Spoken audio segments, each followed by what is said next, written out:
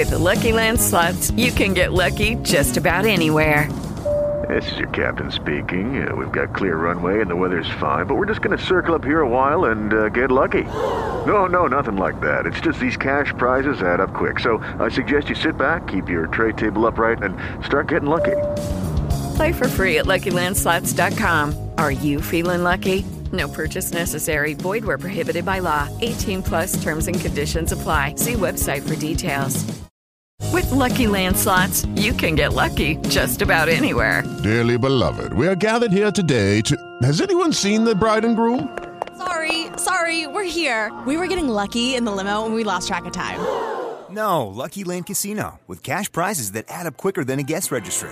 In that case, I pronounce you lucky. Play for free at LuckyLandSlots.com. Daily bonuses are waiting. No purchase necessary. Void where prohibited by law. 18+. Terms and conditions apply. See website for details. The money that was raised by the fans and by you guys, and the awareness, toward mental health and suicide prevention and those things that are so important, and literally saving lives. Literally, I don't care. This work has saved people's lives. People are alive today that would not be if you guys hadn't done what you did. Right? That's just a fucking fact.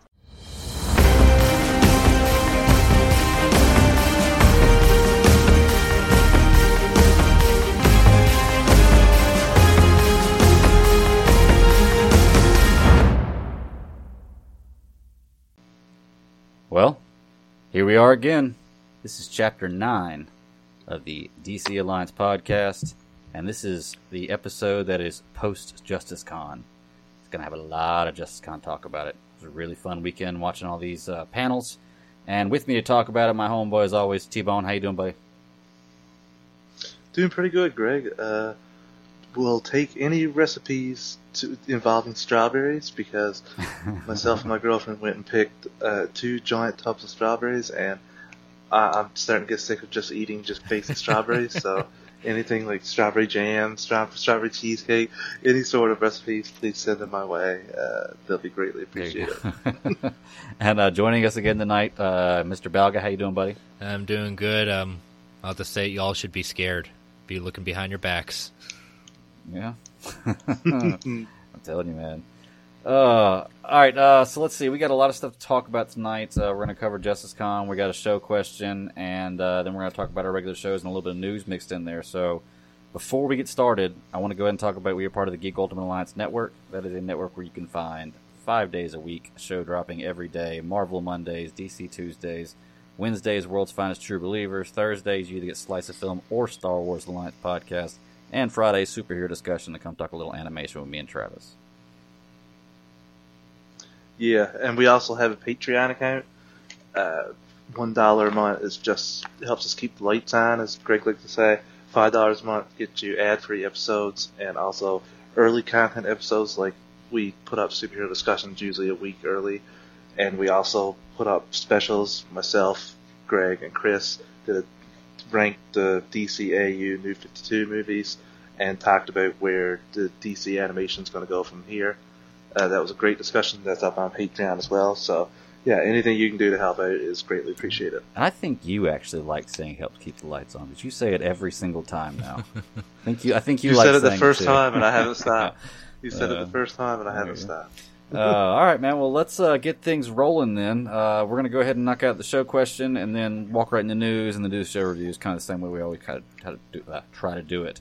So we had a show question tonight from Eric, correct? Bearded Geek, legendary Bearded Geek? Yeah. All right. And his question was, should The Mask of the Phantasm and Under the Red Hood be a live-action movie one day? And if so, cast some characters. So, anybody want to go with this one, or you want me to take it off? I'll start it off. Go ahead, Chris. I'm the purist. I think the Mask of the Phantasm needs to be left alone where it is in animation. Okay.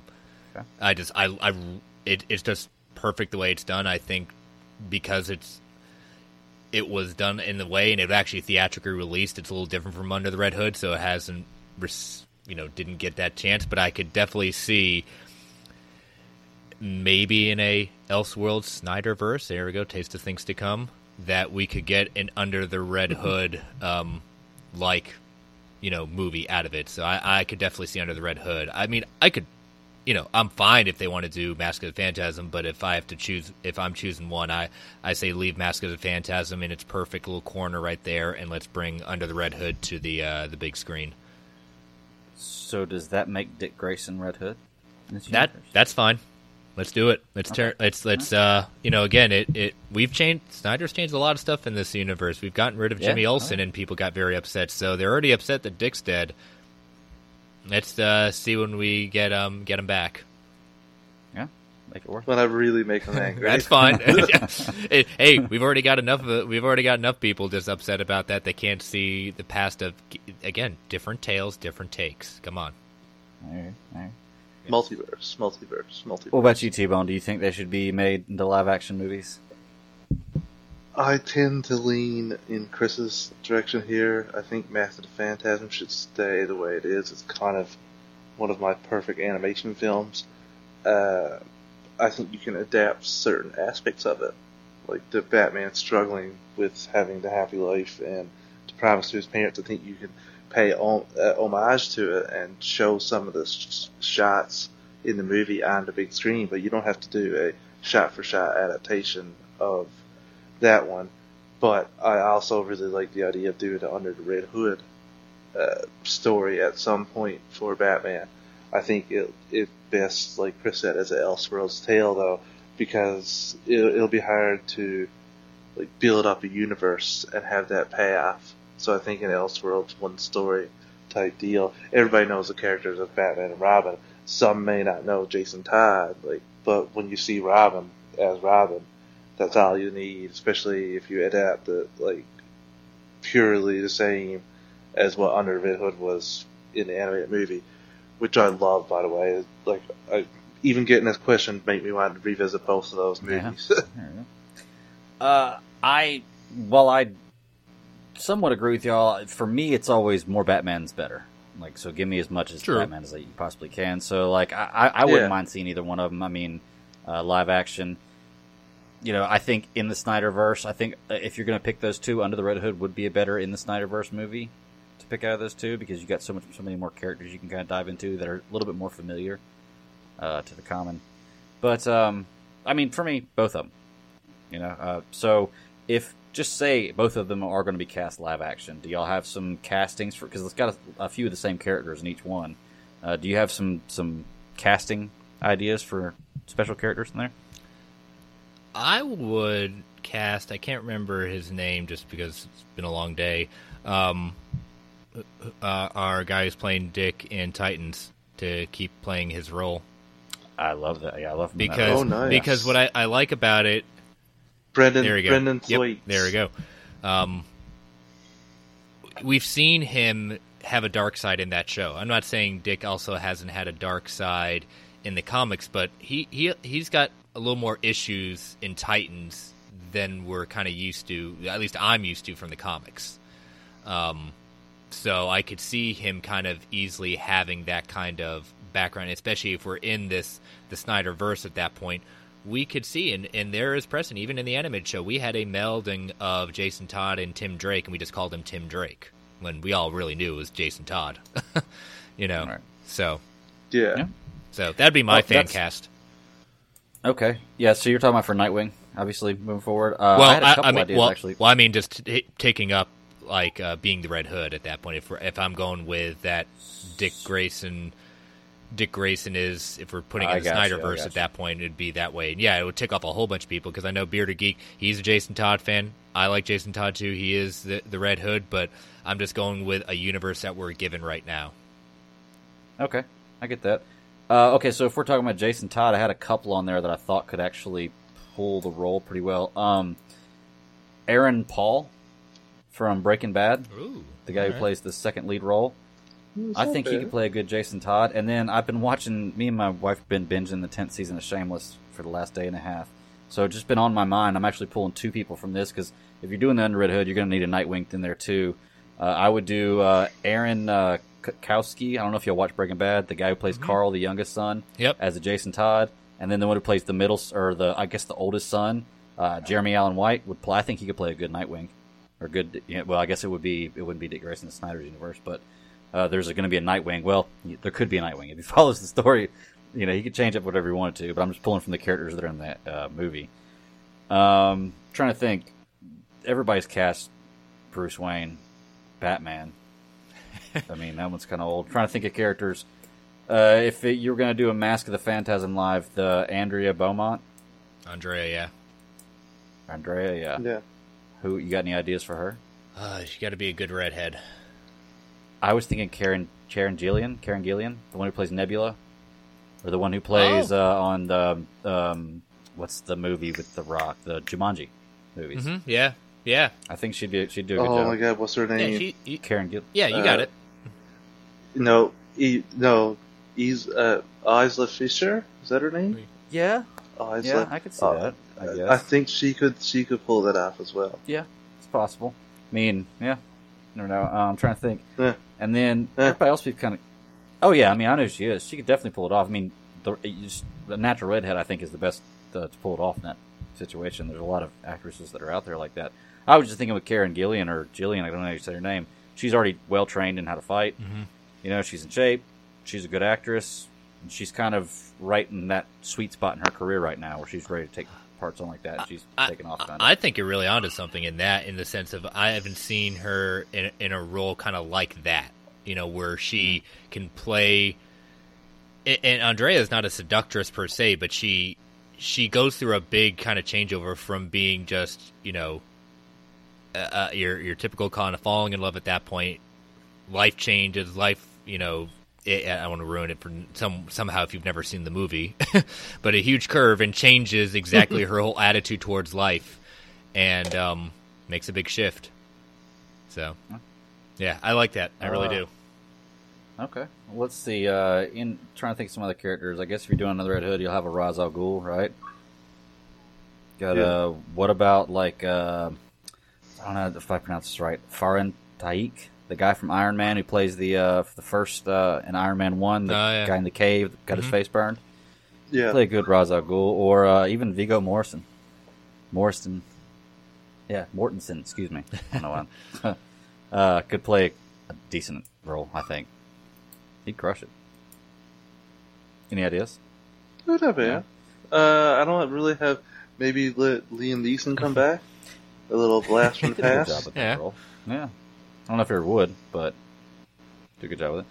Yeah, sorry, I wrote down just a ton of actors, and I sat down and studied this question for a while. I wrote all the characters in all these movies. Not all of them, but main characters in all these movies. So I have a lot of answers for this one. But, yeah, I mean, that's I think that's the consensus for it. Y'all would.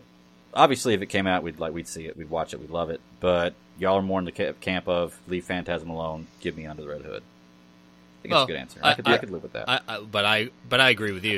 More Batman's more Batman as long as it's a good Batman. Right. Yeah, I wouldn't stick my head in the pillows and not watch the movie when it came out opening night or anything like that. I would be there immediately. There you go. All right, cool. Well, let's go ahead and move into news then. And news, we only got one real story. Well, we got two stories, but one small one, one huge one. And we'll talk about the Lee versus King. The controversy going on there. Y'all know more about this than I do. I read a couple articles on it, and I kind of understand what's going on, but y'all are more in the know. So, Chris, do you want to walk us into this one? Yeah, Tom King, writer for DC, also working with Ava DuVernay on the New God script. He is writing a new comic centered around Rorschach from Watchmen. And DC had put out making the announcement that week with the quote-unquote main cover, and then DC had put out one of the variant covers, which was drawn by Jay Lee, showing kind of Rorschach lifting dumbbells that have Mr. Manhattan as dumbbells, and he's just a very, very just cool artist at that point, how he draws stuff. His before Watchmen stuff was outstanding. But King had tweeted out, and apparently he had seen that Jay Lee had done a cover for Ethan Van Sciver's one-shot comic, Cyber Frog, Wreck-It Planet, and tweeted out basically saying deep disappointment of DC hiring an artist that is drawing for a Comicsgate associated project. Now, for those listeners that don't know what Comicsgate is, it's been going on for a while. It's basically there's a contingent of comic book creators that say that the industry is forcing diversity, progressivism, bringing in, like, quote-unquote less talent just because they're either a woman or a minority. Ethan Van Sciver is probably, if we had to put a leader on it, he's one of the biggest ones of it. Very divisive. I think everyone on this panel could say when you hear those kind of things, none of us are in support of Comicsgate. But he kind of tweeted out being big disappointment of DC having Jay Lee do this because of what he drew on a noted Comicsgate supporter. And it just blew up. And it's basically in so many words, saying Jay Lee supports or is okay with working with Comicsgate people, and just blew up. Now, Jay Lee is pretty much off of social media in any way, shape, or form. He does have an Instagram, but he doesn't post too much. And so 6 hours later, Tom King puts I wouldn't even call it a retraction, basically just saying he's followed up with DC and Lee. He and Lee have had a conversation. It's a misunderstanding. Everything's good. Best possible outcome. That's where he left it. Well, not really. Lee comes back, and again, he doesn't use social media. Well, he writes on his Instagram page, starting off with saying, "I'm writing this because I'm angry. These irresponsible tweets are not harmless. They do not just go away. They have real-world consequences. They take away your job, your life, your memories. June and I were robbed of a special day, so no, we're not all good." And he says that, this, instead of part of the internet, which I like to avoid like the plague, is barging in on my life. I had companies I'm working with calling me, my friends reaching out. I'm seeing hate pouring out of strangers' mouth, accusing me of things I have no knowledge of. I'm seeing firsthand how fast lies are spreading. Let me be clear, I'm not part of any group. This isn't the start of a conversation. This is the end. So please don't drag me into a world I never want to be a part of, nor will ever want to be a part of. And King has not followed up on this, so it basically sounds like he and Lee never had a conversation. And I'm very disappointed, to say the least. I mean, I would be angry too. Some backstory: Lee and his wife had lost their dog had passed away due to a surgery, and this was a day they were supposed to be mourning and burying his ashes on the beach. Well, they didn't get to enjoy that day, and so it hits particularly hard. But King didn't even, he shouldn't have tweeted this out. He should have just called Lee or called DC and had a private conversation to say, hey, what's going on with this? Do you understand? And don't put this out there, because Lee's right. People just jump to conclusions about stuff without necessarily, doing this, especially from someone that has never been linked to this movement whatsoever. And I like to think better about Tom King as being as big of a comic writer as he is, that he should know better. He should know his platform has his voice has meaning and has consequences for when he says and does certain things. So it's hugely disappointing, and I really hope that people do believe, and I have no reason not to. I really do hope Lee does not lose jobs over this, because this isn't his fault at all. I echo Chris's sentiments about Comicsgate. They have no place for anything. I have that Ethan Van Sciver guy blocked a long time ago, so I don't notice his hate nearly as much. But as Chris said, I'm really disappointed in Tom King, and not only that, he still has. Yeah, he does. He doesn't. Yeah. He didn't even take it down. It's still up. Wow. I'm looking at the tweet. I'm looking at the tweet right now, and at the very least, you should delete the tweet, because clearly you're working on misinformation. You're keeping it out there. I've seen him say so much about fake news and that, and Fox News and all this stuff, and you're keeping out this misinformation. It just hurts your credibility. From every other interaction I've seen him have, it's been nothing but positive. So this is a negative blemish for me, but it just goes to the main thing of cancel culture. I'm all for people paying for their mistakes, and you got to take responsibility for what you say and what you do, obviously. But you have to get all the information, and context matters before you go. Like Chris said, all Tom King needed to do was call DC, get Lee's number from DC, and call Lee and talk to him and have a conversation with him and ask him about this. But this is a few days earlier. This wasn't the day, like when he found this out. I don't know if he found this out and immediately tweeted or not, but he said he made his comments known to DC, so he could have asked for Lee's number at that point and just contacted him. So I don't think that a little glossing over tweet is going to fix anything. I think Tom King seriously needs to, he hasn't even really put out an apology tweet. I think that he should just apologize to Lee and also give Lee some extra work on some of your projects as kind of a make-up for. I don't know if he'll even accept that at this point in time. It don't sound like it, but at the very least or DC has to be looking out for Lee, because this is just unfortunate stuff.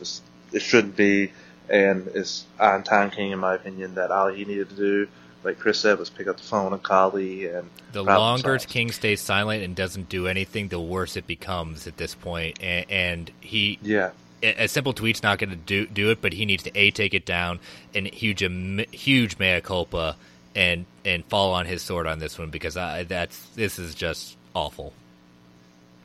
Yeah, I mean, Chris, anything that he puts out, sorry, Greg, and a lot of the things he's been putting out in the last couple of days, just walking the dog, people have been ripping him for just a random picture of him walking his dog and him not saying anything. Like people, what goes around comes around. You Snake, Ethan Van Sire, they've been tagging him in that. It's just like Chris said, you got to say something soon. You just got to fall on the sword and be like, yeah, I got this one wrong. It was stupid for me, and I should have investigated this far more before putting this out there and having my followers go to town with it. Yeah. Well, the fact that you said that he still has it up, I didn't even realize that. That does make it so much worse. I mean, it almost makes it now, if you've had any kind of apology at this point, it seems got to be kind of hollow. You know? Mm-hmm. I mean, so I'm kind of in Chris's camp with the whole, even if DC, he offered me more work or whatever, I'd just kind of throw it back in his face, be like, no, I'm good. I'm done with you at this point. I'm probably working with you in general at this point. In fact, at that point, I mean, I don't know, would it be, I'd say, don't even use my variant. It may be intellectual property at that point. DC may not be able to do that, but if I were Lee and had any strings at that point to say, no, you don't get to use my cover. Not with him. Yeah. Oh, yeah. Yeah. I mean, it's like you said, from what I understood of reading it, because I didn't really know about this Comicsgate thing, because I don't know, that stuff never comes across my timeline, so I just never think about it. But when reading the article, I kind of understood what it was. It sounds just kind of like a comic book version of racism, so which is, I guess, the kind of the closest way to describe it. But it's dumb. Why does it got to bring itself into comic books, into literature? It's so. I hate that way of thinking, and like you guys said, I think we're all very non-supportive of that movement altogether. I hope that he doesn't lose any jobs for this, but I don't think that he will, because I feel like the same kind of people who would maybe not give him a job because they thought of this could also, from the same source they got this from, see that it was responded to almost immediately, and it's not part of it. And I think the people on the other side that are so against Tom King for doing this are a big enough voice to stand up, and hopefully he'll be able to keep any kind of work coming his way. Yeah. So, but that's the real only news other than JusticeCon, which we're about to talk about. So let's take a real quick break, and then as soon as we come back, we'll dive into the Saturday and Sunday of JusticeCon. Sound good? Yeah, we'll go with that. Sure. Right. Judy was boring. Hello. Then Judy discovered ChumbaCasino.com. It's my little escape. Now Judy's the life of the party. Oh, baby, mama's bringing home the bacon. Whoa, take it easy, Judy. The Chumba life is for everybody. So go to ChumbaCasino.com and play over 100 casino-style games. Join today and play for free for your chance to redeem some serious prizes. ChumbaCasino.com. No No purchase necessary. Void where prohibited by law. 18 plus terms and conditions apply. See website for details. Lucky Land Casino, asking people, what's the weirdest place you've gotten lucky? Lucky? In line at the deli, I guess? Aha, in my dentist's office. More than once, actually. Do I have to say? Yes, you do. In the car before my kids' PTA meeting. Really? Yes. Excuse me, what's the weirdest place you've gotten lucky? I never win and tell. Well, there you have it. You can get lucky anywhere, playing at LuckyLandSlots.com. Play for free right now. Are you feeling lucky? No purchase necessary. Void where prohibited by law. 18 plus. Terms and conditions apply. See website for details. All right, and we're back. So here we go. We're going to talk Justice Con. There was a Saturday and Sunday event. I got to watch most of it Saturday at work. I unplugged on Sunday, so I didn't see any of it. So a lot of this is going to be kind of first reaction for me for hearing some of this stuff, because I haven't had time to look anything else up either. But I can talk a little bit about Saturday. I know these two guys basically wrote a book on what happened. So Chris wrote a book. I wrote the clip notes on that. I just didn't know what gold was coming up. Every single question I wrote down, the question sounded halfway decent. What you gonna say? What you gonna say? Got 16 pages when I put it out there. I said, okay, maybe it's a little bit much, but this was just cool. Yeah, I hear you. Oh, let's this was let's like just for first, the fans. Let's just first It thank was amazing. Wonder Meg, the Nerd Queens. Thank you so much. Just Bravo. thank you so much for doing this. You all 100%. worked so hard. Everything was awesome. Just giving us the opportunity. I know you all can say your own thing. I just want to say this was amazing. Thank you so much. Even if it's just a one-time thing, thank you. Awesome experience. That's exactly my same sentiments, Chris. Like, it was amazing. I've seen a little bit of clapback today of people criticizing them a little bit. Trolls is all I can say. I don't know what I would have done in their position. I would have been so hard not to geek out and like freak out when interviewing Snyder and Ray Fisher and Porter and Jay Oliva. I would have been asking Jay Oliva about all his movies, getting the whole panel sidetracked. So, like, this is the first time they've done anything like this, and I think that when we get to the end of this and talk about the Variety article and how Justice Con stacked up against the Comic-Con at San Diego Comic-Con at home, I think these ladies really need to be proud of what they did. And what they've achieved at Justice Con, it was for the fans, by the fans, and I think that going forward, I think they may have changed Comic-Con as we know it, to be honest with you. I agree. They did such a great job. It was so fun to watch. Oh my goodness. And that's actually the first Comic-Con that I've ever paid this much attention to for that long. It was just so fun. Everything they were talking about was awesome. Easy to watch, and really, really fun. So let's get started on some of the panels here. Talk about Saturday first. Y'all want to? We were going to work up to the biggest stuff. Do y'all want to mix Saturday and Sunday in? Because I didn't see any Sunday stuff. Yeah, well, follow your lead. Tell us what you want to do. I hear you. Yeah. Let's do Saturday first, then minus maybe the last interview. We'll save that one for last because that was kind of the big tamale, I think. And then we'll do We'll talk about Sunday. So, first one was Todd Rickmere. Yep, from Ink to the People. Okay. I didn't get to watch this particular one. I started watching on the Ray Porter one. So, what are y'all thoughts on this? I'll let you lead. I've only seen the quick highlights of it, but it's just to see how the campaign was put together and how they noticed like the release of Sonic Cut Family and everything they do. Chris has the whole selection of shirts, so just to know how they get things going every time. I unfortunately I'm a sucker for it. They're so good. It's cool. You're supporting, dude. That's the main thing. But it's just a great start to the panel, to the day, just to show, because those shirts are a big thing. If you see somebody else wearing any sort of Zack Snyder's Justice League shirt, any sort of release of Snyder Cut thing, you automatically know you have somebody else, a kinship with somebody else, so to speak. So it's kind of cool to hear about that. Instant best friend. Yeah. If you're in an amusement park or at a park somewhere, you see somebody wearing one of those shirts, like, oh, you don't want to talk to them. I promise you. Yeah, and it was just cool kind of hearing about the process of how the company came about, what they do. I think he said at least $10 goes to the charity from it. So, I mean, that's pretty significant considering, again, they've done the numbers.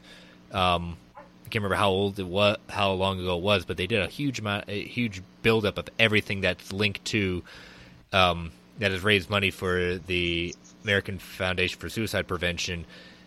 It's just amazing, and still going. I mean, they give some downtime for some of it, but some of these campaigns have gone on forever. I mean, you could still buy the one from the original Snyder Con where when we found out the cut was real.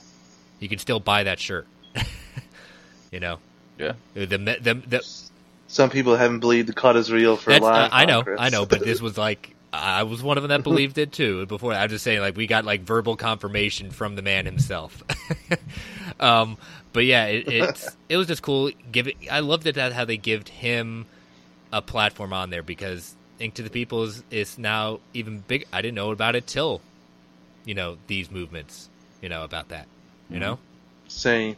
Yeah, been the mainstream informant of everything we've gotten, the ones we come to trust, at least for that matter. All right, so Chris, Travis, anything you want to add to that? That was just a minor. That wasn't mainly into the DC realm. It was more about Ink to the People than it was about DC characters. Okay. Well, let's get into some nice talking about these DC characters. How about the Ray Porter panel? Darkseid is this one. It was really, really cool, man. It was cool to see him geeking out about it, because it seemed like it was his first con. That was wicked. That was a great little nugget that he geeked out several times about it being his first con. And I love how all the panelists thanked the Wonder Meg and the Nerd Queens every time they got on. Like it seemed more homey than your regular interview.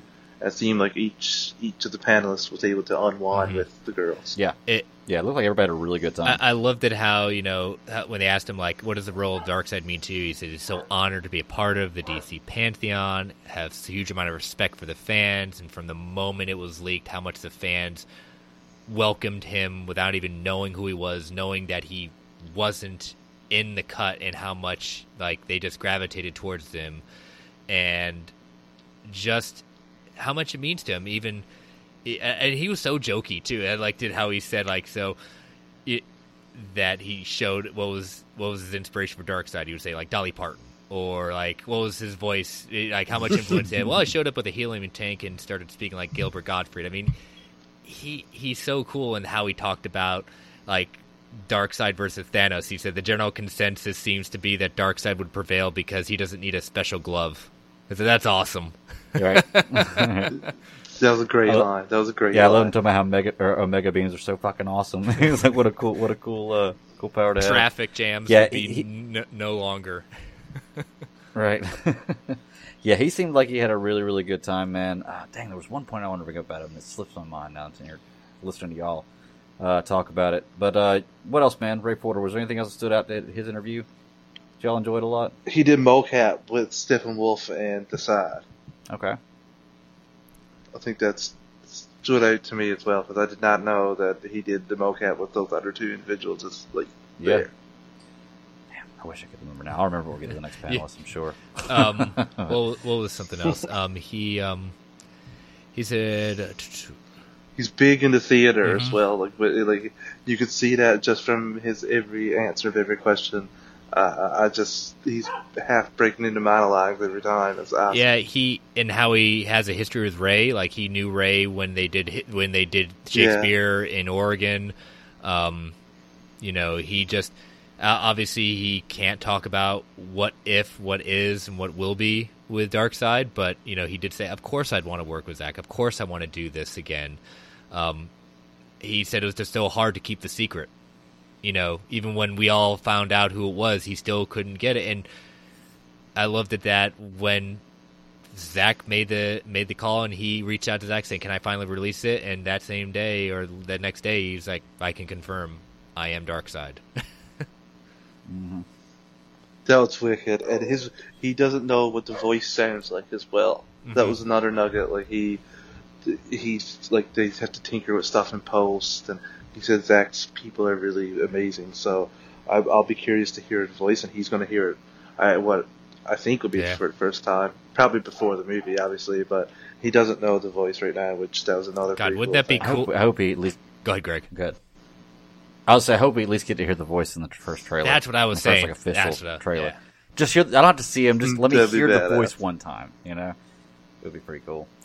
Yeah, he seemed like a really cool dude. I mean, everybody, like you said, it seemed like everybody there was just more like what we're doing right here, having fun, not like a more professional type interview. You know, they were kicking it and having a good time. Fans being fans with, you know, what they're fans of. All right, so what was the next panel was suicide prevention. I was at work, so I did not get to see this one either. Anything big to point out? I know they probably put up some numbers up there about what this has raised. This was the only panel that I missed, unfortunately. So Chris is going to have to take a small on this one. I going back and forth watching my kids at the same time, but I liked it how they just talked about how what the organization does, how important the amount of money that's raised, and we'll get into it when we get to the boss himself, just saying, like, again, the amount of money that's poured into this organization has helped save lives, and how gracious they are about this, and just going into just what they do every day, and that making themselves understand how, even like we can look at Justice League and all the characters, we can see trauma on every one of our main characters, besides the obvious being, you know, everyone's got some trauma they're dealing with, and how that could possibly lead towards people, you know, trauma can lead to suicide at that point. And it's an amazing organization, and the fact that we all can have supported it in different ways, even just tweeting out their organization is just more exposure.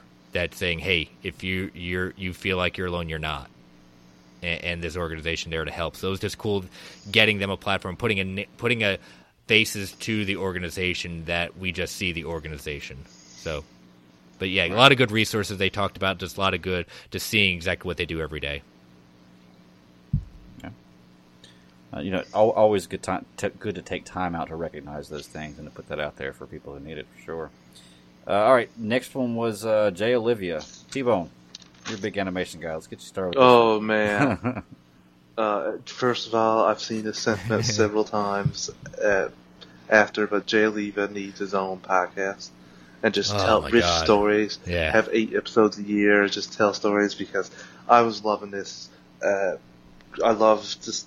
I especially love the stuff about how he got The Dark Knight Returns Part 1 and 2, because those are some of my top tier animated movies, and to think that he might not have been the person running the show, it blows my mind now after seeing it. And it just shows like your breaks that you can get, because after this he was going on, like, just kept doing the movies. So that was fun to see. I love how he geeks out with Zach. Like, he's like, I drop anything when Zach calls.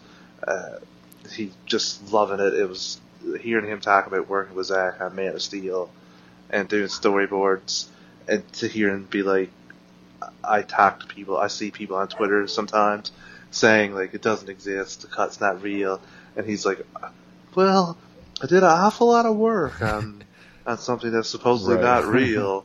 So he's like, I'll go in and say something, and I just loved it. He basically couldn't help himself, and he just seemed like a big fanboy, kind of like you or me or Greg. I think that if he's going to release anything or talk about it and be more open about it, this is the best time to do it. I mean, you know, it's already out there, but that was pretty cool. I'm talking about that, doing work on something that wasn't really that real. What about you, Chris? Yeah, I mean, I recognized it even before, kind of like what you said, Travis. You know, I recognized Jay before Justice League and BVS from animation.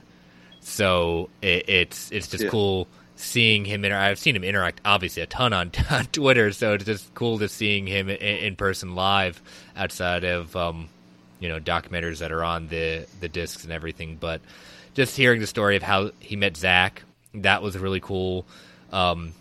Just he had done some just getting that meeting and just thinking that he didn't get the job because it was like he thought he was late. He kind of took him in and showed him basically what ended up being the storyboards for us. Took him in and showing him what ended up being Man of Steel. Yeah, that was pretty cool, Chris. Just like, oh my gosh. I also love that Zack didn't know he did animated movies until like partway through Man of Steel, and then after he found that out, and I guess he consumed some of the animated movies that Jay did, he used to come back to Jay and pitch ideas to him, like, what if we do this, what if we do that. He said that he became more involved in the process after Zack saw his work, I think, or well, found out he did animation. I would say that means like watch some of his work. Oh yeah, you know, for me, just getting into all this animated stuff, just seeing him now is pretty cool. Knowing that all the stuff I've been consuming for so long, and that last few months is basically coming from this guy. And you know, working with Zack Snyder's so great. Have you ever found anybody who's worked with Zack Snyder that ever has anything bad to say about him, or that it doesn't seem like a really cool individual? You know, like it's so crazy for how much hate Zack Snyder gets. How anybody who's ever worked with him, for him, you know, around him, does nothing but love him. I don't know. It's weird. It's okay to dislike like someone's interpretation. That's okay. You know, it's okay to not like an interpretation, which we know there's a good contingent of people that just don't like Zack's portrayal of their character, of quote unquote their characters. At that point, been over and over again. Okay, you can go to your interpretation that you do love, but you can't say that he doesn't care and get these characters in his own way. Like, he has such huge respect for it, and the people, like you're saying, the people he worked for, they love him. They're so respectful, and even when we get to Sean, that's one of the biggest problems he said he had, is like they were so loyal to Zack that they were afraid to speak with him and look like they were disloyal to him by speaking to the book. Mm-hmm. Yeah, I mean, it's just crazy. Like I said, this guy gets so much love everywhere, and this whole movement is something that started with him, and for it, you know, it's crazy the support he has. I mean, I kind of stray away from Jay Olivia here, but Jay Olivia was a great. It's made me think about Zack Snyder and him working with him, talking about how great it was. All right, do y'all want to save the last two of day one for the end, or do y'all want to go ahead and do? We can save the last two. Okay.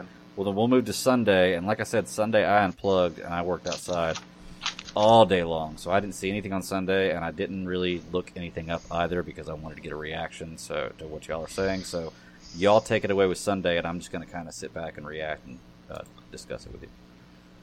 Chris, break down Dave and the Amazon Queens. Oh, you want me to take Amazon Queens? Okay. Yeah. Hold on, I gotta scroll down at that point. So yeah, we had Deborah Snyder and Snyder's Amazons. Just a nice discussion of Deborah Snyder, and it's one of those that it was perfect that leads into eventually, you know, the diversity panel, looking at diversity in the Snyder universe. But yeah, it's just looking up, hearing Deborah's story, how she, you know, didn't think that she would be this involved in Hollywood originally, and you know where she's now come to an executive producer role and kind of a mover and a shaker, and you know how they basically, you know, how Zack really wanted to get 300 made, and they knew they had to pitch it and sell it from, and they knew how to do that because they both came from the ad industry, so they know how to pitch, they know how to sell things, and just where they've gone to. And you know, I think some of the tidbits, you know, it was just so cool. I wish my daughter was older than 3 to really appreciate this. I want my daughter to look up to Deborah Snyder because how much that she brings in, not just, she says, I don't bring in, you know, women who are already in film school. I give other people like high schoolers, other kids that are looking into this. We brought them onto the set and shadow for like a couple of weeks, different people, giving them exposure if they're interested in this stuff. You know, being available for panels, to help encourage, and you know, just how much she is all about not forced diversity, but giving people the opportunities to do this. You know, if we wanted to get onto the DC side, you know, she says like Zack loves powerful women and surrounds himself with that. You know, I feel that when we are in production, I see, you know, how they kind of play off each other and they work together. But I think what was the coolest thing was like they asked her, what's your favorite scenes of Zack's DC universe? He says there's 2. When Diane Martha in Diane Lane, who plays Martha in Man of Steel, young Clark locks himself in that moment, and she just is outside and trying to calm him down, saying, she gently talks to him, saying, despite being, you have to be the calmness. You have to, and even though she's so scared, and she says a lot of times we may be paralyzed with fear, but have to be strong and move forward. Then she says, there's another scene in Justice League that I can't talk about in too much detail, but Diane Lane, Martha, visits Lois after Clark's death because she has not been going out, and it's a very supportive scene because even though she, meaning Martha, has lost her house, she's coming there, and it's not there asking for help, but to help Lois. And again, just being supportive.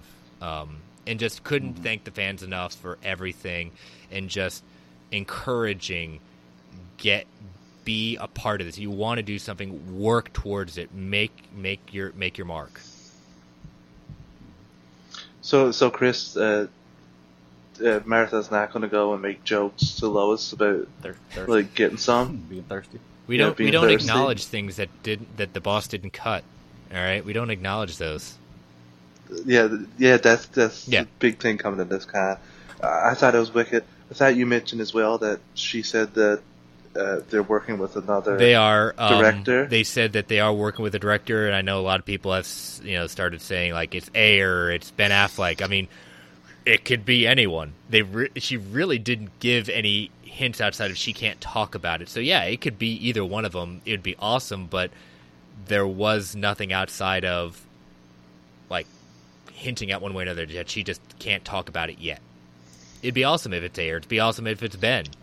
Great. I wonder if it's where she mentioned it at JusticeCon. Maybe it has something to do with DC characters. Mm-hmm. Just to mention it there. Maybe she wouldn't even said that they're working with another director. Maybe it could be like somebody coming in to do a 6-episode Cyborg series for HBO Max.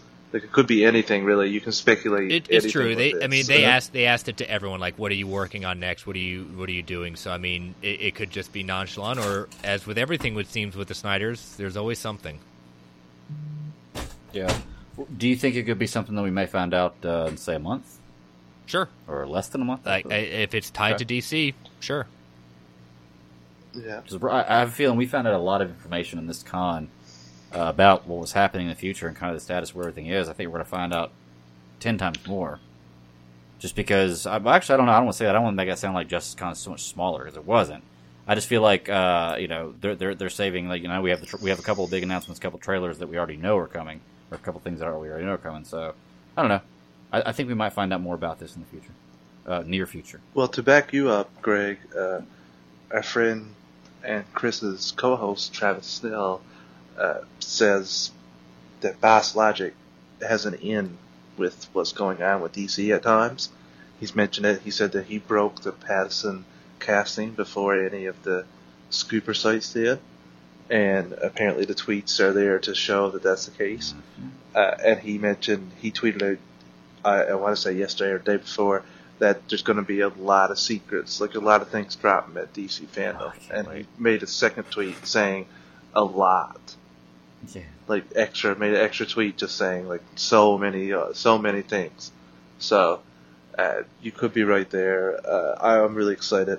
I just, again, because DC fandom is happening in less than a month, I'm even more appreciative of Zack Snyder and Debbie for taking the time out to do this, because they could have easily been like, we have DC fandom, we have to, but they know what helped get them here, and they do this. And when Zack's panel had the most views, had the most people there live, so clearly he's a needle mover in the entertainment world. Oh yeah, 100%.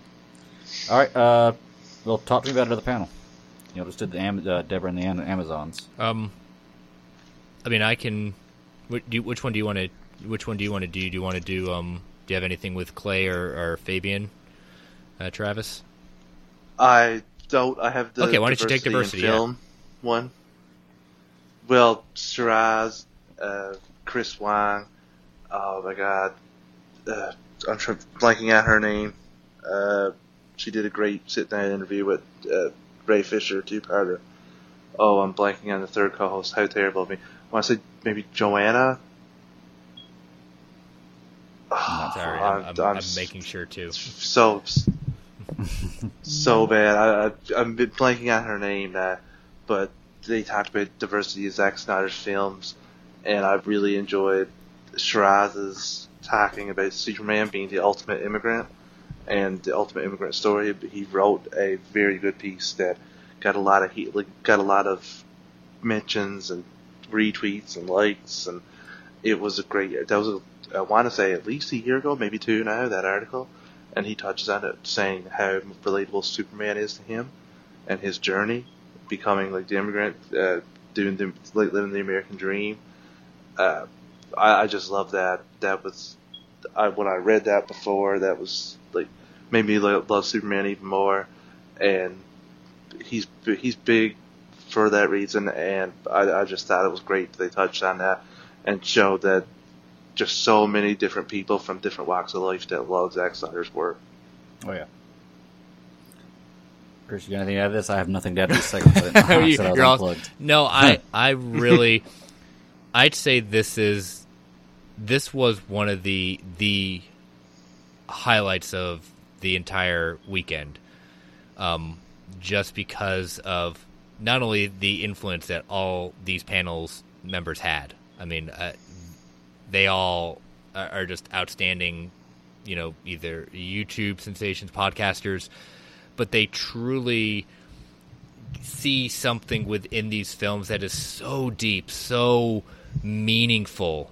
Like it yeah. Chris, can I just jump in for 2 seconds? It's Juanita Davis. I would have been so mad if I didn't. I feel terrible for blanking on it, but Juanita Davis.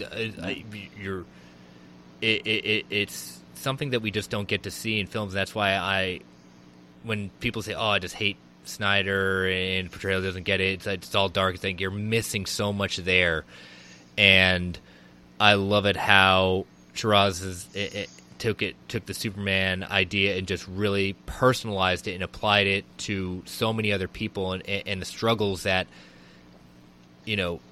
immigrants have so often, and how these movies are just more than just superheroes fighting each other. It's more than just the battle of good and evil. It's a deeper meaning at that point for them.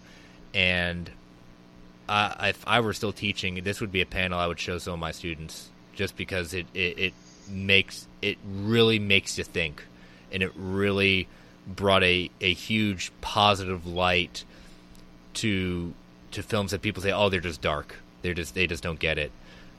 Man, I mean, bravo to giving this panel, because and they talked about, I think one of the most transcending one was talking about the whitewashing of Justice League. That was really interesting, saying there's so many people left out of out in Cyborg, who's representative for those who are disabled and a minority, is the obvious example of this. How is that not the bigger story of the Snyder Cut? They asked, like, his story is not cohesive at all. It seems thrown in. They cut out the heart of the movie. Ray went on, jump into Ray just real quick, how Chris Terrio and Zach actually sought Ray out and say, like, how does this sound? Does this sound like something that you as this character and you as an African American, they don't want to sound cliche. They don't want to sound like a stereotype. They want to bring real meaning and heart, and just how everything had been cut out with the Justice League cut of this, and it's so upsetting. And just again, this like I said, I'll stick by it, that this was the biggest. This was outside of Zach and Ray and everything like that. This was a gem that I think if you missed it, definitely watch, because you watch these movies even bigger in a much more different light too. I mean, one other thing. This was I highlighted this one. You look at BVS. You look at when Bruce says if you look at the 1% chance that he could turn on us, then you have to take absolute certainty. Very similar to what Dick Cheney says about going into Iraq. I was like, oh my gosh, I didn't even think about it like that. So, yeah. Yeah, I mean, there's a lot of things to that movie that are more than just, like you said, the superheroes fighting good and evil. Like, there's so many different layers and levels on that. I mean, they even have the television shows and people talking about it on the media. And, what's, I keep wondering what's the guy's name? Neil Tyson, Yeah. Neil deGrasse Tyson, yeah. You having him on there and like the controversies they're having on Anderson there. Cooper. Yeah, like, it's crazy because guess what? That's the kind of thing that it would be. It's so much more real world than a typical superhero movie. Not saying there's anything wrong with a typical superhero movie, but it went a different direction, I feel. And yeah. Just adding on to what you were saying there, Chris. Like I said, I didn't see the clip. What's the next one, you guys? We talked about... let's see, I had a leaf here because I wanted to try to get the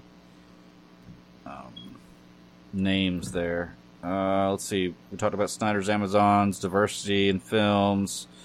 Chris, I know you said Travis. I know you said you didn't have a lot of stuff on the Clay Ends panel. Do y'all want to mention anything about that? Anything you want to bring up about it? Let me look at some of my stuff.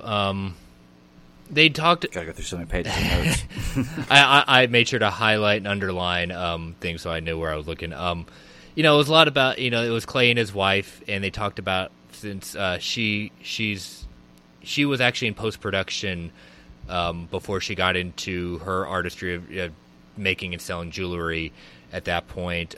Clay talked about, how he got into, being the unit photographer and how basically he met Deborah before she became Deborah Snyder in college, and that's their connection, and how a chance meeting going onto the 300 set, seeing that there's a position called the unit photographer, and then getting onto Watchmen and getting that chance to be the photographer on that, and just saying it's just that opportunities of pluck and luck. Again, two people that love the Snyder so much, and just talking about his art and saying, just what his process is of when he takes the photography, he's trying to also capture what the directors are trying to do in their film. And it's not taking the perfect shot. Like, he was asked the question, is there a perfect what is your favorite shot? He says, I can't answer that, because if I do, I can't get better.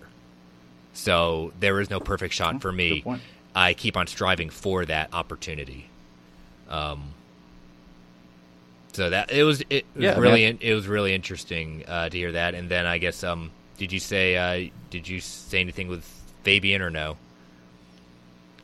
I don't think we have. No, I have. Those are the three. So he just kind of talked about how he's a cinematographer. He's in charge of lighting, camera movement, composition. Worked on Justice League. Larry Fong is usually Zach's go-to guy for that. However, he just wasn't available for that, and so they did ask him, "Are you doing any other work?" He says, "Well, I do have other projects. If Zach calls, great, but he has Larry available to him, so I won't be offended if he doesn't call on me to kind of wrap up the stuff. But I know what was done. I know it was shot." He met his wife on Justice League. They have a newborn baby. They talked about that. How they talked about what were some of his most interesting shots. He said shooting in the quote-unquote Wayne Hangar Batcave, that was really cool. He said that was very cool to do. And they talked about like the quote-unquote 8-camera setup in the Wayne Hangar. He said, well, I don't know if it was 8 cameras, but it was kind of a 6-camera kind of making it move. They wanted to keep the camera moving at all times, so he talked about how that was assembled. He talked about in the Iceland shots, how they said, it's become iconic that, Jason and the water coming behind him, how that's become like the iconic like hero shot for Aquaman. And he says, hey, I didn't know that was going to be it. I just shot it. He talked about how hungover they all were when they were doing the shot on that day. A lot of people were hungover that day. But yeah, it is, shooting in IMAX. He said, Zach doesn't want to shoot anamorphic. He wanted to get away from that, so he can't say too much about it. He just wants y'all to see what they were able to do with it. And shooting in CG all day is really cool. It can wear on you, but they had such amazing CG people working, and he wants to strive to get that lighting right to make that reality good. So, yeah, another person who can't say anything wrong about Zack. But I take back, his other favorite shot was getting the scene where Batman's on the gargoyle and comes down with the searchlight, the bat signal. He says that moment was just so cool to shoot and get everything right, and just seeing Ben in that costume. He says it was brought back to being a kid. Can you believe that they blocked that out with a tire in the theatrical cut? Like, come on. So dumb. Such a beautiful shot. Golly. All right, so there's only 2 more, I guess, panels for this day. 3.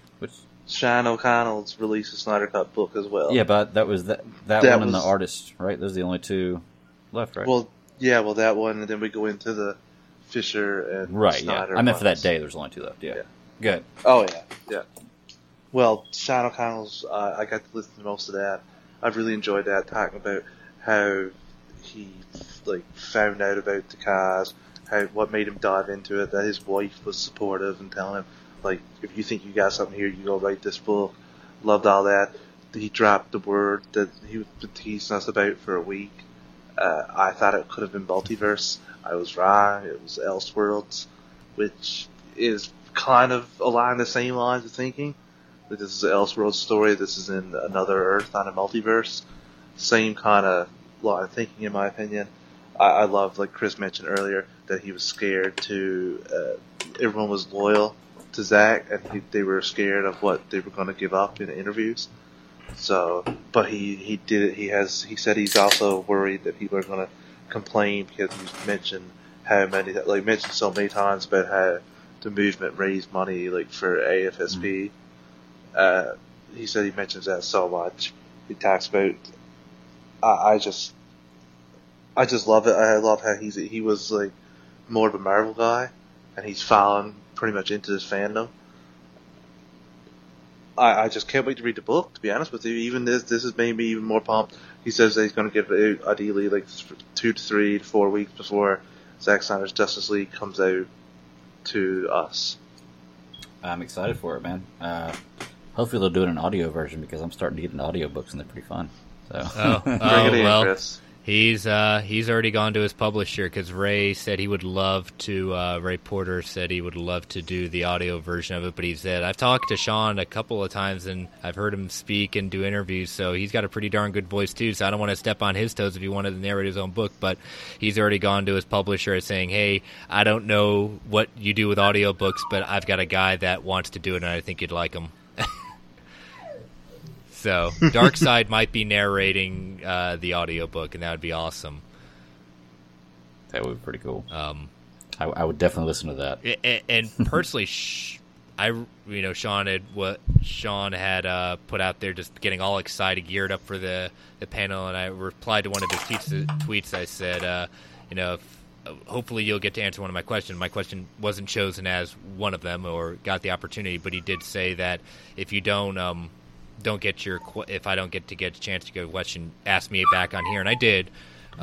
My question to him was, what is your hope with that the book accomplishes after it releases? And he said, I hope it shines a brighter light on the hard work and significant accomplishments of the release of Snyder Cut family, which I thought was a really great way to end, great goal at that point, because I think it's going to be a great book. Chris, I couldn't agree more, and that shows somebody that's done the work, got into the trenches, talked to the people, found out everything about the movement before writing an article, because we've had in the past 3 years some terrible, just surface value interviews that don't really go in depth, don't find the movement, find out things about the movement, and ultimately paint the movement as just a bunch of crazy people. I've seen so many of those, so many letdowns, like Comic-Con last year with the Ben Fritz article. That was sucked the wind right out of so many people's sails, including Jay Oliva talked to him for that. So it's nice to see Sean O'Connell's arguably the main journalist, in my opinion, for this, and I can't wait to read it.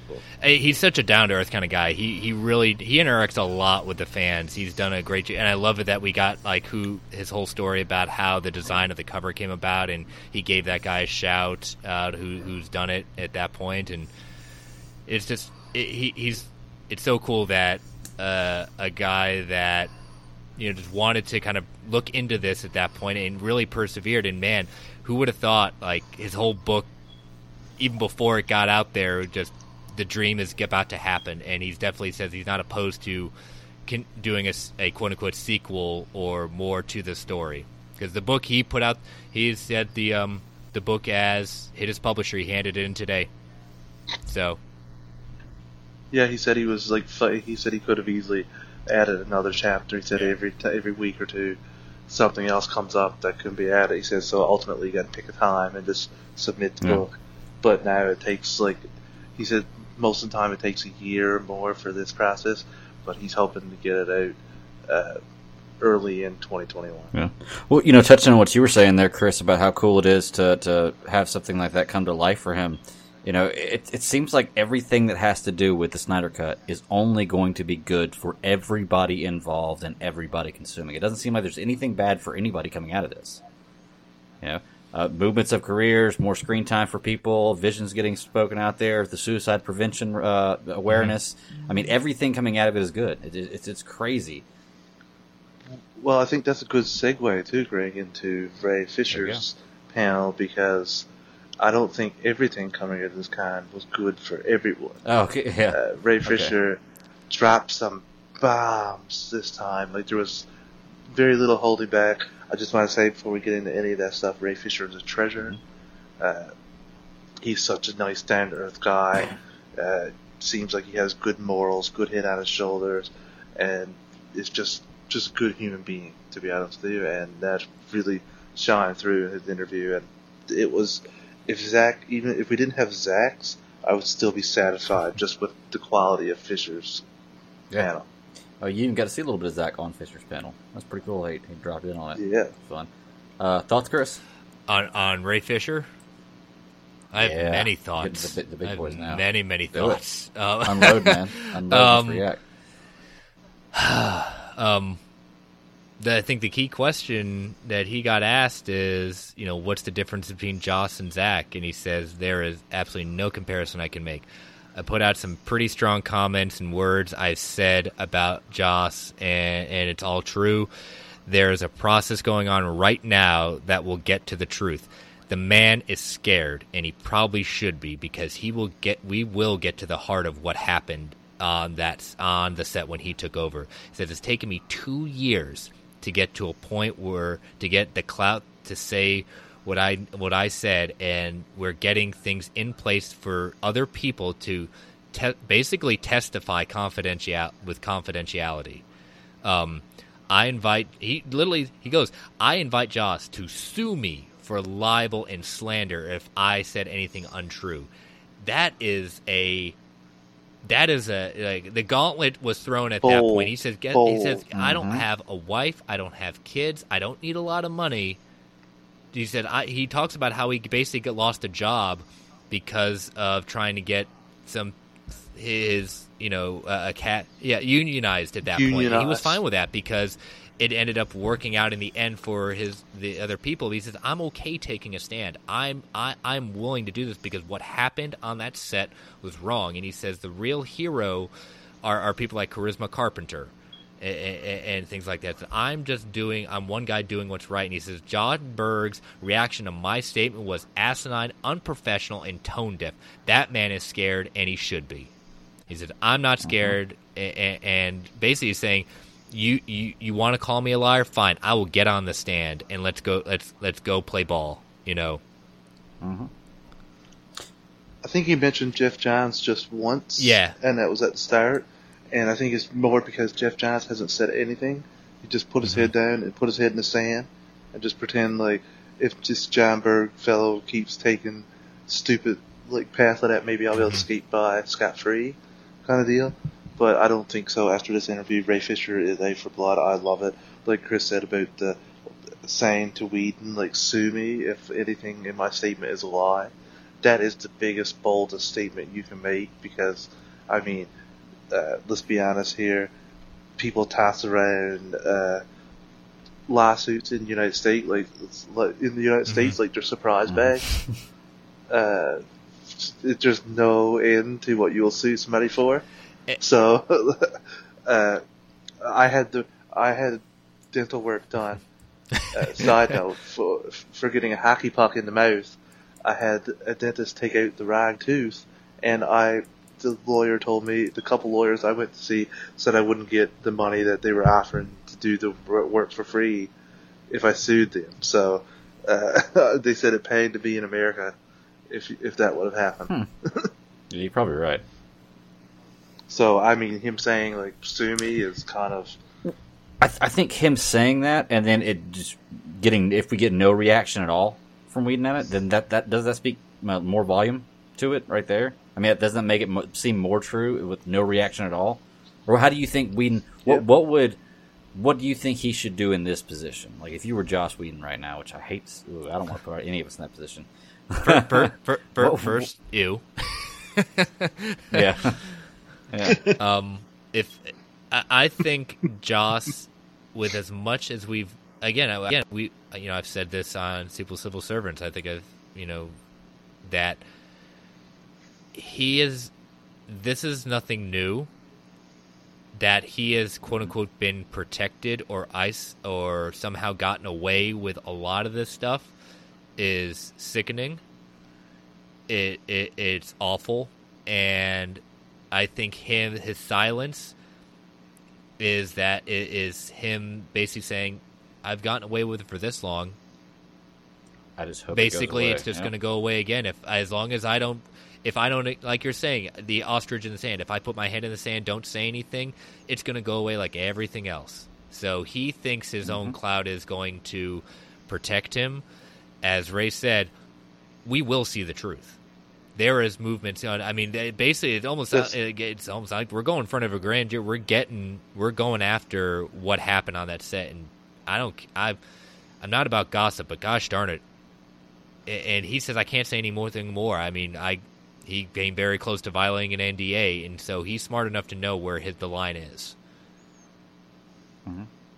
Yeah, I want to just say too that people like Andy Signor and Jody, whatever his name is, saying like we are sick of this, convince us that we don't think you're a diva, like made a whole segment about like convince us that we're right. So stupid. I think that's what people like Fisher experience when they do come out to try to change something that's normal. They don't want to see their precious Joss Whedon go.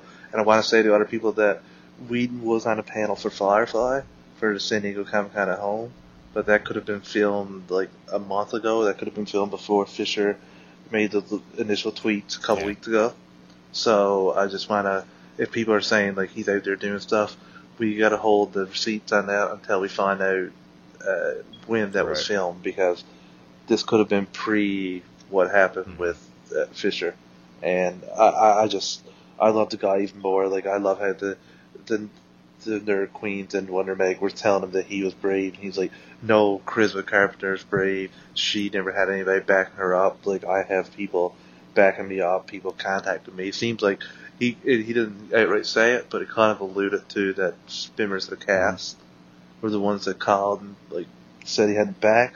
And there's a story that it's never been corroborated yet, but I would love to hear Ben Affleck speak on it sometime. But it's rumored that he tried to stage a walkout, like because of some of Whedon's antics on set, and that didn't come to pass. So, but ultimately back then, I can understand Ben Affleck doing it, and other people like Gal Gadot and Jason Momoa being a little bit more hesitant, where this character could make or break your career. This could give you generational wealth, like not just wealth, but enough money to take care of a couple lines down of your family. So there's a lot of tough decisions there to make. But I love Fisher, and I love how he doesn't care if he never works again, even though I'm sure Zach will change that, even if he gets blackballed by some of the other people. But I just love it. I think Whedon needs to pay for.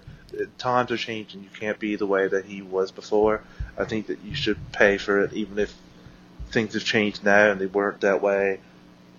I'll say back in the Firefly days or the Angel days, things have changed now, and you can't act the way he did on 20. It wasn't even. I'm not saying you think it right. It wasn't right then. It's not right now. No.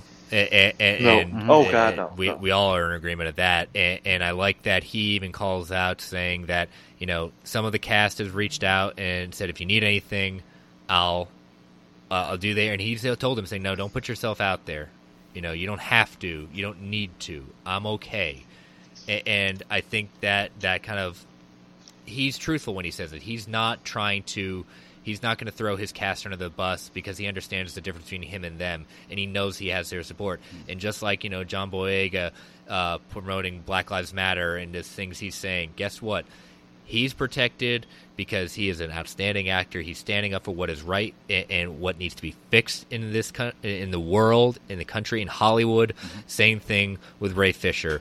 It's gone on way too long. And yes, I'm a white man speaking about this. I have never had those moments at that point. And I think we're all saying, again, things, as you said, Travis, times are changing. This is wrong then, it's wrong now, things need to change, and I hope we find out what it is, and I hope the people responsible get what's coming to them. Mm-hmm. Well, going back to what you were saying earlier about, Ray Fisher talking about how you can sue me, it's fine, not needing money, and not having kids, or none of that to me even really matters. It's an integrity thing, like being able to do something like this has a lot of integrity, and integrity and morals run hand in hand kind of together. Once you compromise morals, you lose integrity. And it seems like he's following a moral compass and doing what maybe he's experienced more in his life or what he feels like is right, but he's stepping up when maybe he didn't have the clout to do it. And you're right, it is so great to see a bigger movement, bigger push behind him now and see what he started. And I am interested to see what exactly is going to unfold with all this. And, like we were talking about on Super Civil Servants the other day, I'm not calling for Joss Whedon's head because I don't know the story, but if this stuff is true, I do hope that it's not one of those things that slips under the rug or it's just forgotten about or nothing happens, because that is what always causes more problems, and that's just showing no progress in moving forward in any kind of way. Like even if you caught him red-handed and then nothing happens, then where are we? Like what's the point? But for me, right, this whole thing with Ray Fisher, it's a big integrity move. He's got some balls, man. And he's willing to stand up for what he believes in and stand up for what's right. And you're right, Travis. I would like to hear more about. I don't know if it is a rumor, but I'd hear something about the walkout with the Ben Affleck thing. I think I saw something on the internet. I have no idea if it's true or not, but if it was, I would love to know details about that. Even though that is kind of gossipy, it'd still be fun to know. But maybe we will. Maybe that kind of stuff will come to the light of day. With any stuff that may happen in the future with Mr. Fisher. So we'll see. Anything else y'all wanted to point out about Ray Fisher's interview? Do y'all want to go ahead and move on to the big... Let's get to the main event. The biggest interview. All right, cool deal. Zack Snyder. I actually got to sit down and watch this whole thing, so this is one that I can comment on. It was really, really fun. Nothing happened. What are you talking about? Yeah, nothing happened. I love the way Zack Snyder handles interviews. Because... you can tell that when he's talking, he wants to just keep going on and on. And if you didn't stop him, I think he's kind of like me, but way more well spoken. If you don't stop him, he just keep talking. Well, and I just want to know what he's going to release. Well, the thing is, it's interesting. I can't remember, Travis. Maybe I can't remember the podcast I was listening to this weekend, or even later before Justice Con, saying that Zack, and it might have been someone on this panel too, saying that Zack amongst the fans and even with interviews, it's taken him a while to get to that point. He was not like that originally, not because he was just our way. He just didn't know what to do and how to say and how to handle certain, just be the best. Like what you're seeing right now is a much different Zack than when you saw Dawn of the Dead Zack, and so it's taking him a while to learn and to grow with this. And to become kind of the interviewer and the kind of fun guy who basically entertains the fans, said, hey, guess what? I got an hour. I'm just going to put out there on Vero this stuff and see what happens. Or, I'm just going to go to the gym, put this out there, let the bomb drop, and oh yeah, yeah, whatever, So I like to hear that. I can't remember where I heard that. It could have been at Just Gone. It could have been a podcast I was listening to, but that was interesting to hear. It could have been a podcast you were on. Oh, God. There's so many now. So many. Oh, go ahead, Travis. Give us thoughts, man. Snyder. Oh, just love that. I just love how excited he gets about talking about these characters. You can tell how much he loves the characters. I think we're all going to get into some of the highlights, but what he said when asked about using anything that Joss Whedon shot was so funny to me. It was amazing. It was how any artist should feel. It just was so funny. But I also loved the fact that he put it out there on record that A, it was him and Debbie's decision to leave because there's been a lot of he was fired rumors, and B, he didn't get the chance to pick who they replaced him. He didn't pick Joss Whedon. But is anyone surprised by hearing this? Like we get the confirmation, but just like seeing everything we've seen and hearing everything we hear, are any of us should be surprised that they did not give him any sort of saying, hey, who would you like to do this? Considering what was going on behind the scenes against him to begin with. Chris, I don't think if for any of us that paid real attention and been in the thick of the movement, I don't think there was that much that was new information to us this whole weekend. I think it was more a celebration of getting stuff that we knew about, maybe a little bit more, but getting most of the stuff we knew about on record from like his actual like mouth, because a lot of the stuff, even the Black Suit Superman clip that we'll talk about, we've seen that before. We've known kind of what it is about. We didn't know much, but we got Zach telling us that like. Well, what I mean by that is just like, I don't mean like getting new information. I'm just saying by the actions that we have seen and heard about. That, like I was saying, this fits with the pattern. Right that's what I mean by not being surprised. Yeah, that's what I'm saying. That's what I mean by not being surprised. Not like saying, "Oh, Zach didn't bring anything new." That's not what I'm saying. I'm saying like it fits the pattern we have seen. Yeah, you're right. And Travis, I agree with you, man. That him talking about not using anything that he didn't film was one of the best parts for me. I especially love the way he says it. He says, "I will fucking blow this film up." Or I would destroy that before I use anything that I have not shot. I love that, man. That's going to be a famous quote for me right there, with Zack Snyder. And then my second favorite part of the I loved the Nerd Queens and Wonder Meg's reaction to that as well, because they're hearing this same time as us and they're shocked. Like we are hearing that he would say that, but he was kind. I shared with you guys a little clip of Whedon being on this telethon with people like Hector Navarro, and they're laughing about Zack Snyder, and they're making jokes like solely to mention Zack Snyder's name. So I think anyone being mad at Zack for saying this little thing, he never even mentions Joss Whedon's actual name. When he's saying that about I wouldn't use any, he said I wouldn't use anything shot that I didn't shoot. He didn't say I wouldn't use any of Whedon's garbage footage. He doesn't say anything like that. That's what he should have said. I just wanted to get it out there.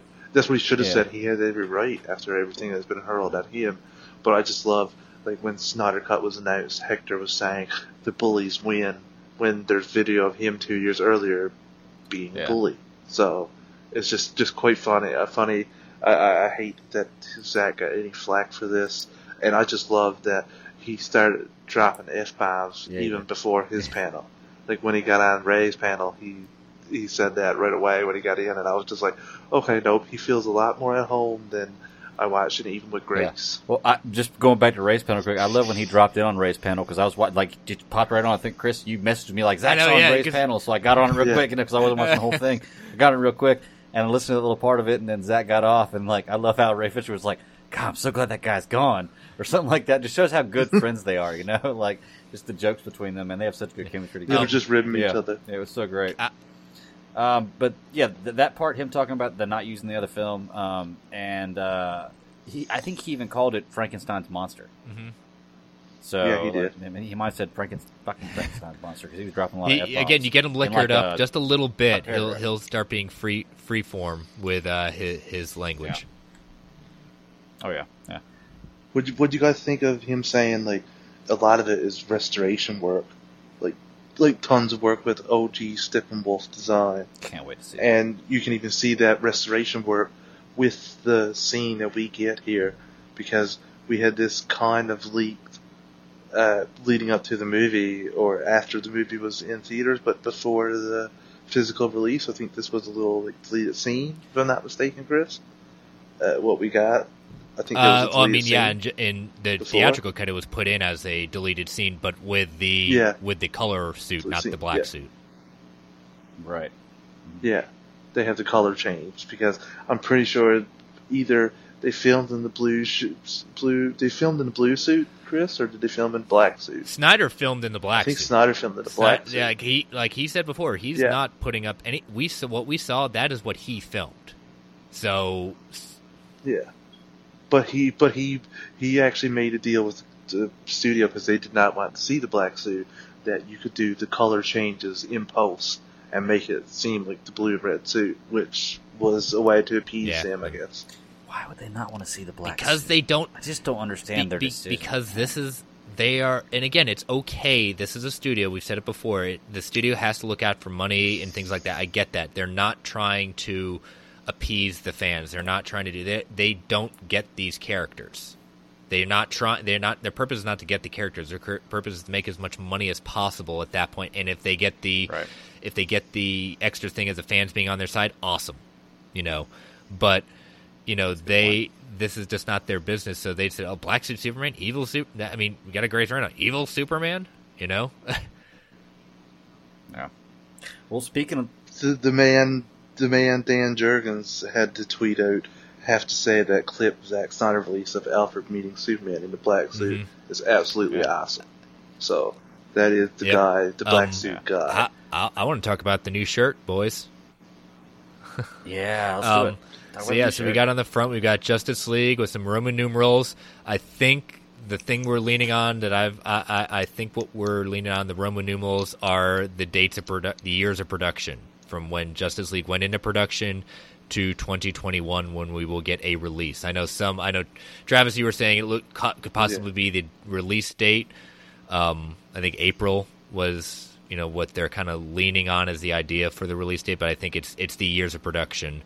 And then on the I think you're right, Chris. I think that was just people diving into it a little bit too much. We've got can't blame them. Can't blame them. We've got an A for Autumn, his daughter. The page, the bent page.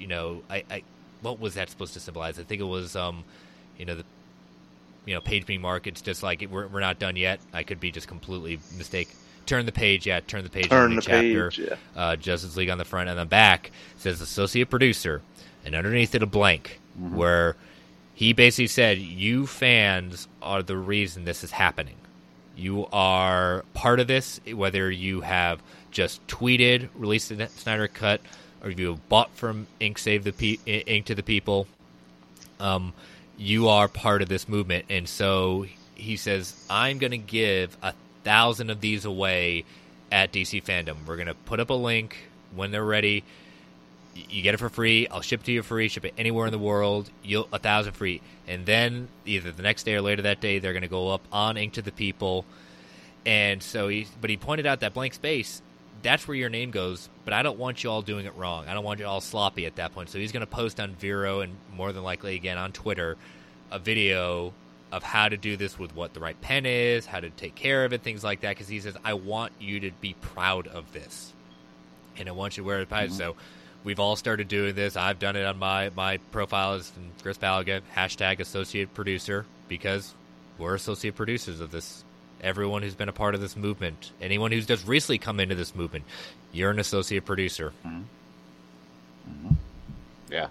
I noticed Scott from DC Films Podcast has it. I had to tell her.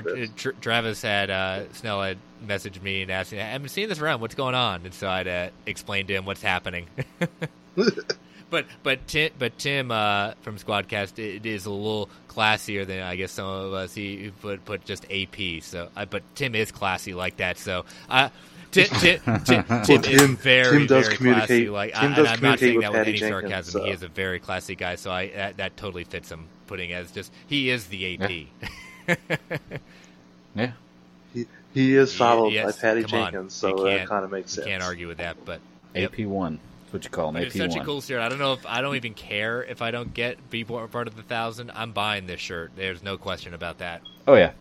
Oh, it's going to be impossible, I think, to be part of the 1,000. I think it's going to be like, if you're not ready with your phone and quick on the links and got a good connection, I don't think you're going We to all be might one be of the stopping first our live 1,000. stream that moment to just see if any of us can get it.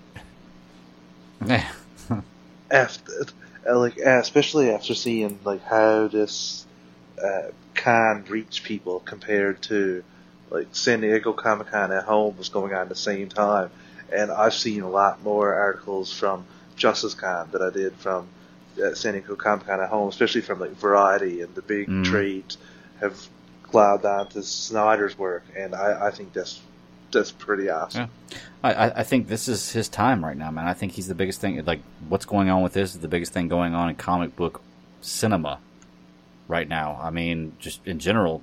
Not saying there's anything wrong with Marvel. They're at a downtime right now with COVID-19, and having that breathing time after the Infinity Saga, which I totally understand. They've taken a small break. They're getting into television shows.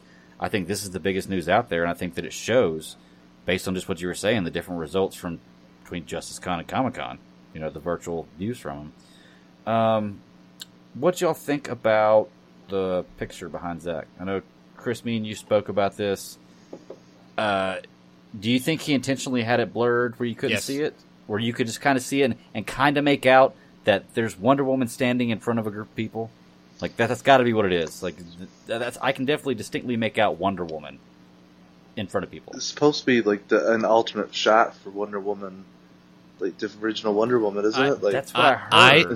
I think it's. I agree. I agree with you. I think we both agree on this one, Greg. I think it's the League because he was very coy about it because he said because someone asked about it. I think either one of the panelists, one of the either Meg or the Nerd Queens asked about it, and he's like, yeah, I don't want to talk about that right now. That's something else.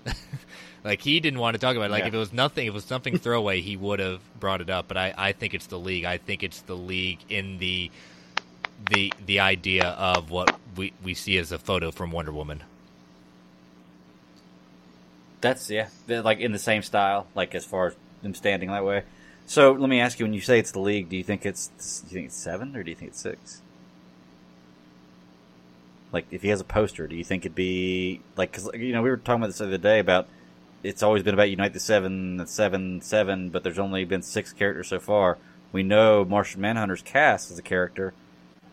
That's got to be the 7th, right? Maybe. I mean, I just don't see a point. I just don't see who else you could. I mean, you could probably put a Lantern in there, but you don't have that. Well, we haven't seen that written into anything else. At least with Swanwick, that it's already out there that he's Martian Manhunter. I'd like to see that. It'd be cool to see the 7 of them line up. I just gotta say, if Ryan Reynolds is announced as being in this on DC Fandom, pretty sure Twitter's gonna implode. Probably. But you know what? I'll celebrate. I'll wear my ring. I'll put my ring on that Thursday. It would be interesting. I think they talked about it a lot, like Green Lantern. I would love it to be John. John Stewart would be awesome. John Stewart would be that's awesome. one I would like. I agree. It would be very, very awesome. He's just fantastic, and for a lot of people that grew up on the animated shows like Justice League Unlimited, he's their Green Lantern instead of it being Hal Jordan. So I would be all for that as a big fan of animation myself. Yeah, 100%, man. Well, only time will tell, man. We got less than a month away before that starts. And speaking of in less than a month, he had mentioned in the interview with Grace Randolph he mentioned the interview with her that he was going to have a clip to show us, which he did, which was the first live-action Superman in the black suit, which I'm not going to lie, when I first saw it, I thought something messed up. It was only like a well, maybe 10 seconds? Like, I thought it was going to be a bigger clip, and I thought it was going to be a different clip. Like, when I saw the first with the whiskey glass, I was like, oh, I've already seen this clip. But I hadn't seen the black suit. And the first time I watched it, I was like, oh, that was really cool. And the more and more I went back and watched it, the more I liked it, because that black suit looks really, really good. But that was one thing that he brought up. And then he said he was also going to have an announcement. And he didn't really announce that he was making the announcement. I think the shirt was the announcement. You think so? Yeah, for the one that he teased at JusticeCon, anyway. Okay. I mean, that's possible. I think the announcement was him saying that at Fandom, he's going to have a trailer, an official name for the movie, and you're going to get them telling you whether it's going to be an episodic show or let's let out as one cut movie. Because he did say that at the very end. I think that might have been the... I think it's going to be... What do you guys think it's going to be? I think it'll be episodic. Here. I think it's going to be episodic as well. I like the idea of... I'd rather see it in one long movie, but the thing is, if they give it to me in 7 episodes or 8 episodes, I can watch it as one movie if I want to. I'm sure they're going to sell it as one movie, too, as one long cut, too. I feel like you can get more out of it. I'm sure they'll have a steelbook of it. I just think you can get more out of it. If he has 5 hours worth of stuff, well, it's easier to put 5 hours worth of stuff and sprinkle a little extra in there if you have 7 episodes to tell it over, as opposed to trying to do it and squeeze it down to a 3.5 hour movie. And he's not compromising. He's already said that. So, no compromise. No compromise. Trailer coming out. Do you think it's going to be a teaser, like a 30-second teaser? Or you think it's going to be like a full-out 2-minute trailer? Yeah, I don't think we're going to get like the 2.5 minutes ones, but I think we're going to get more than, again, people were upset. Oh, that's all we got. Saying, dude, he didn't have to give us anything. He gave us something, and some of us have seen it and seen fan edits and putting it in there at that point. But it's his cut of it. This is what he is doing out there. So yeah, we're gonna get something more. He kind of, I think he hinted with Grace that it's gonna be more. I think it's more of an announcement, more announcements coming at Fandom than what we got here, and that's fine because it's quote unquote the bigger audience. Mm-hmm. Yeah. The money, because they're planning this the same as an Xbox reveal or the PlayStation live stream type thing. So I think this is where DC's going to be. All the panels that have been announced, I think that DC is going to see the way that JusticeCon was handled and is going to keep going from that. I can see Zack Snyder's panel on DC Fandom even doubling the size, and it has over 280k views in less than 48 hours. So that's just from a fan-driven con. Like I said, it got articles out of Variety when stuff from SDCC never even moved the needle. I think they were saying they said there was 117,000 people viewing when Snyder was on. Maybe a little higher. I thought they said 117,000. I'm not sure. That's a lot of people who watch it once. A little bit. All right. So trailer. What do y'all got? Any ideas about the official name? Because I honestly didn't know that they were. Yeah, that was a little surprising. I thought I like Zack Snyder's Justice League. I think that's cool. I'll call it Zack Snyder Justice League any day of the week. I think it's pretty cool. Can't we just call it Justice League and accept it as the true Justice League? Yeah, I mean you could. You could. I'm okay with that. I agree with that. I wanted it to be called Zack Snyder's Justice League, but he seemed kind of cagey about that. Interestingly cagey. I like Snyder Cut too. Yep. I like Snyder Cut. Yeah, that's a good one. Ooh, you think it's going to have anything to do with Snyder, or it's going to have nothing to do with just something total justice, whatever, or Apocalypse War? I think it's going to be either Zack Snyder's Justice League. I'm still sticking with Zack Snyder's Justice League just because that Scott said it best. Scott and Tim said it best when that shirt premiered, or that he premiered that logo, way back before we knew this was a brand. He has established his brand. He has been allowed to use this as his brand. So he may be just throwing some misdirection, but I really do think I'm gonna stake it as Zack Snyder's Justice League because that's what we know it as. Okay. And I think, Chris, from this, I don't think anything after Zack Snyder's Justice League is determined yet. I don't think anyone can concretely say this is just a one-off, and I don't think anyone can concretely say that there's going to be more coming after this. I think that this is depending on how this is received, But if this is received well, from everything I've heard of him talking about with Elseworlds and Snyderverse, I can see if this is like a huge hit for HBO Max, which I'm going to give them credit right now. They're marketing this very genius right now. They're basically building this up to be the Titanic. So at the very least, it's going to draw numbers to the subscription service even for the duration of Zack Snyder's Justice League.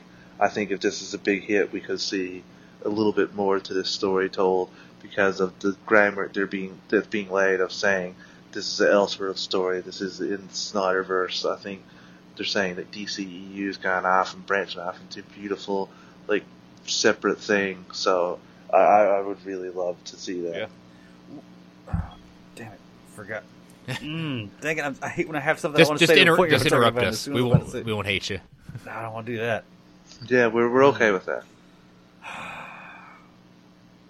I can't think of it. I don't want to show up. Anyway, Justice Con was great. Talking about Zack Snyder's Justice League. Oh, I had something so good I wanted to say. I'm sitting here writing stuff down too as I'm going. I don't write down what I want to say. The question. One of the questions was asked is, like you said, we will know the time. Did we say that we'll know how long it will be? He said that. He said official name. Yeah, he said that? We will. But he would give an official time. Was that was with the Grace Randolph interview, right? He said you have an official time. No. No, he said he told Grace, but he told the thing we will have a runtime. We'll have a runtime. I'm almost certain about it. I got to check back. I got to see the decision. I'll check on that and make sure I don't want to put it if it's wrong. There'll be a teaser. We will have a name. There'll be more footage to be seen at Fandom. So maybe not the time. Whose decision was it? No, we already answered that. Will there be additional footage done when COVID is over? He said, well, we don't know when that is, but he basically says, I can't answer that. Right. So he's leaving it open. That's what I mean. Like, this is... You can't say for sure either way. I think also this is going to change the game with this and DC Fandom. I think we're going to get a Disney-type thing in the future, which... have a day for Marvel, have a day for Star Wars, etc. I think that we're going to see each individual property go off on their own now, and this could be this could be another nail in the coffin that is San Diego Comic-Con. Yeah. I remember what I was going to say now. I wrote it down this time. What you were talking about before, Travis, about them judging the future of this Snyderverse and what they can do in the future of this and how successful this is. I think that they're already betting on it being successful. I think the stuff we're seeing with Boss Logic, because like I said, he usually has the in on a lot of this stuff, and I know sometimes he throws some stuff out there to tease too. I think that they are 100% working on getting Ben Affleck to do a Batman series on HBO Max. And you know what? I don't care if it sounds crazy. That's what I want to believe because I want to see it so badly, and I'm going to believe it until they tell me no, it's not happening. Because we haven't heard anybody say no, it's not happening. We've never heard anybody say it's happening either. It's been pictures, but that's the direction I'm. Well, the last thing we've seen, Greg, is he retired from Batman. So let's hope that you're right. I'd love to see it myself, but only if he's in a Michael healthy, Jordan came out of retirement place. and won 3 championships. Just saying. You liked that, didn't you? Something's going on here when you're trying to quote Michael Jordan. Yeah, I don't think. I like Michael Jordan. I don't. Don't you think I don't like Michael Jordan? I'll say I can't find in my notes if you said runtime, so maybe that's just a hope. Yeah, I'll say I don't remember him saying they would have an official runtime, but they may. I mean, I'm not sure. I mean, even we'll have to wait and see. I know that we'll for sure know. Well, I think that's where I got the confusion on is that one. But I would be surprised if he does a runtime there too, because he's still not done yet. Even at Fandom, he's still working. Mm-hmm. And the thing is too, he may not give you an exact runtime, but he may they say it's going to be episodic. He's like, okay, it's going to be 8 episodes, and they're all going to be between 45 to 55 minutes long type thing. Then that at least gives you an idea of what they're going to be doing. So, I don't know, man. Well, y'all got anything else you want to talk about Justice Con? It was an awesome event. I hate that I couldn't watch all of it, but I had to work, and life gets in the way. But I got to watch a lot of cool parts of it, and luckily I have fellows like you keep me informed and take 2 subject notebooks full of notes on these. That only will be worth knowledgeable. something to us. Oh no, man! These things are going to be in a museum one day. What are you talking about? It's going to be there, man. People are going to want to read them. The Balga memoirs about Justice Con. All right, cool. Well, if we're done with Justice Con, then we only got one more segment. But before we get to that segment, let's go ahead and take our last break here, and we'll be right back.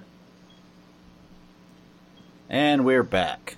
So, we were going to talk about 2 shows tonight, folks. We normally talk about Doom Patrol and Stargirl, but we are running a little late because we talked for a while about Justice Con. So, we're going to actually punt the Doom Patrol.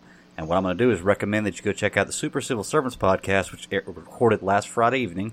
You can check it on YouTube if you want to look at it right now. Well, actually, by the time you hear this recording, the audio version will be out as well. So check us out, Super Civil Servants. All of us were there. We were talking about Doom Patrol. So it's kind of rehashing the same thing. We wanted to give you something fresh. So we're going to talk about Stargirl tonight. And let's get things going. I'll start with this one because I was a little weak on the Justice Con stuff. This was the first week that I didn't feel like it was the best episode yet. Like every week that's happened, I feel like, oh, that was better than last week's. Oh, that was better than last week's. Oh, that's the best one yet. And I enjoyed this episode. It just didn't blow me away. It was a little slower, no action, a lot more heart in this episode, and a lot of questions answered in this episode. There were a couple of moments that made me kind of want to, shed a little tear, and a couple moments that made me really, really proud. And I'm really excited to talk about this week. Like I said, it wasn't the best, but it was still a really good episode. So, what'd you think, Travis? I'm so glad I don't have to pretend or hide Courtney's lineage from you anymore. I've ruined that by reading the comic for myself. It goes right along the lines of Stars and Stripes with her father. This episode has a lot of heart, like you said. It's not the most action-packed, but I think this is just building us. This is setting up the jump, the ramp for the final 2 episodes, and we are on a perfect course now. We know the heroes know about the villains know about the heroes. The plot for the villains is known, and everybody's about to get down. I just thought Courtney Bree Basinger, like her skills as an actress really shine through in this episode. She's so broken a couple times meeting her father, and I just love her and Pat's relationship comes to the forefront. Especially if you go from the pilot to now, it just shows how far they came in such a short time. I'm a sucker for these episodes, and I gotta say, there's one thing that when we get into the episode I want to talk about. They told a story, and part of the story had a very generic hero trope in it, but they did not stay on this trope for very long. They just touched on it. They might have used 10 minutes of it, and then they sent the character forward. Whereas CW fans, I've seen the Arrow go through this. I've seen Flash go through this. I've seen Supergirl go through this too. I think where the character doesn't believe in themselves, and either don't have their powers or don't have the motivation to be the hero. I just love how Stargirl dealt with that rather quickly. I agree, 100%. When that was happening, I was like, "Oh, it's going to drag out forever." Chris, what do you think? I liked it. Again, we have to have these episodes. We only have 2 more episodes left. I'm glad we've, now, I'm glad the idea, last episode that Mom knows, and but she's seeing that, her daughter's not crazy, and wanting to put herself in harm's way, but I'm glad. Just her father's a biological father is worthless POS, and you're right, it does line up with the comic and that point. And so happy when he gets slugged, that was such a great moment for Pat to do that and show how really he's just a good dad at that point, and he wants the best, and just everything he says, like, you gotta, you're just walking away, and you just broke your little girl's heart at that point just because you want to make a quick buck. I see through you. I know people. I know who you are. But yeah, it's definitely a setup, and I liked how it ended in the sense of the staff. It's Pat saying, the staff. It's not because the staff always knew you weren't his daughter. It was because of what you need to believe in yourself, and you don't believe in yourself. You don't know what you have to do. And when she immediately came up saying, I can't do that, I need you, and she realized that she needs her family behind her to to believe in her, and she has to feel that. That's such a great hero moment. You know, just her recognizing that she has to believe in herself, but she knows that knowing that she doesn't have to hide, except from, I guess, maybe her brother now. He's the only one that kind of doesn't know in the family, so that's going to be awkward. I think he's about to, though. I really do think he's about to know. But you're right. With that scene at the end, Travis, just going right to it, you're right. I love how they didn't spin forever on that they nipped it in the bud. It's over now. And I love how they set that up the whole episode of the family being the answer, the family being the key. This is what you need behind you. And not only does her mom know now, she's supportive of it, and Pat's behind her. And by the way, he's doing such a great job in this episode of playing such a great fatherly figure, man. He's really nailing this role. I think he's one of the best parts of this show. Like, Pat's always got the perfect thing to say, and he's always there. It's great, man. I love the character. Well, he's the biggest name, too, Greg. I need to slot in, too, because I think that Courtney and her mother had such a great scene before the staff lit up. Her mother was like, I don't know, like, a part of me just wants to take you and run away, like, listen to what Pat's been saying, but also, like, there's families here, there's innocent people here, like, but if I let you stay and fight, you may die. I just love that they had the conversation, and there's actual consequences there may be for Courtney. I wonder, I'm a little scared of her mother's fate when she's this accepting, and what Jordan now knows. But I just love that scene between them. Courtney ultimately says, like, it doesn't matter because the staff doesn't lit up for her at that time. But even then, just her mother being willing to have that conversation, even debate letting her stay and fight, it just shows how far Barbara's come in an episode and a half. It makes you wonder, too, how much she really knows about all this stuff, too, because, I mean, you saw that she was looking a little into it herself towards the end, but it did seem like somewhat of a quick turnaround, just finding out, what was it, last week? And then this week, of course, we don't know also the time span between those. Three hours. Well, she found out at the end of the episode before. Yeah, exactly. Yeah, so, but yeah, man, it's nice to see. Like I said, that seemed like what she needed was the family behind her, and it's good to see that development. I still think her brother's going to find out real soon, especially with the way he reacted today, and we'll talk about that as we get into it. But let's start talking about some parts of the episode. We don't go scene by scene, but let's just start how it opens with Shiny Knight. What do y'all think about his portrayal in this series so far? I enjoy it, Greg. Yeah. He hasn't been doing anything like the character, but we quickly find out why. I think Dr. Ido experimented on Shiny Knight, Justin, and made him lose his memories and lose parts of himself and be scared, because Pat says that he's the strongest, strongest person he ever met. And here, well, even with the machine, Brainwave is going to try and brainwash people. And not only that, but Dr. Ido, whatever we're calling him, made Brainwave remember the 10 years that he missed. So he clearly has the ability to do that. So I imagine that he experimented on and messed with Shiny Knight, because he sees the Dragon King and his men every time he starts hallucinating. And I personally think that's the 10 years he's been brainwashed. Which, by the way, just jumping from here to here, before we, I'll get your thoughts on Shiny in a second. Dude, that guy has got some range. Like, playing the father figure, or the guy he was when he woke up from the coma, and then going back to how evil he can look in his suit, and talking to Julian. Is it Julian? Jordan. Yeah. Like, Jordan. God, I keep saying Julian. I think I say Julian every week. Jordan. Man, that's amazing. That guy's got some range, dude, because he goes from looking like a normal guy to straight up looking evil in this show. But Chris, what do you think, man? Shiny Knight. Yeah, it's an interesting direction for the character. Something that haven't seen. Well, at least my experience, haven't seen like that. But I like it that we can see the possible future if the Injustice Society gets what their plan is for their new America, because this is definitely a part of it. And it's sad. It's sad because of just how much of it we can only guess and see by Pat's respect for him, of how much big of a figure he is, how much of a good person and a hero he is, and just seeing him in this condition is unfortunate. But I have a feeling we're gonna see Shining Knight come again and rise again.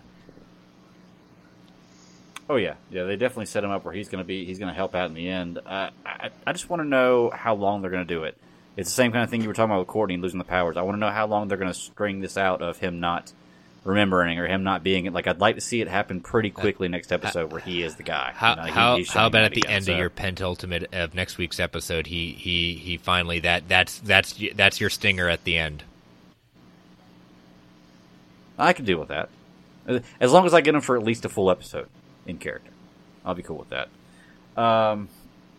Let's see.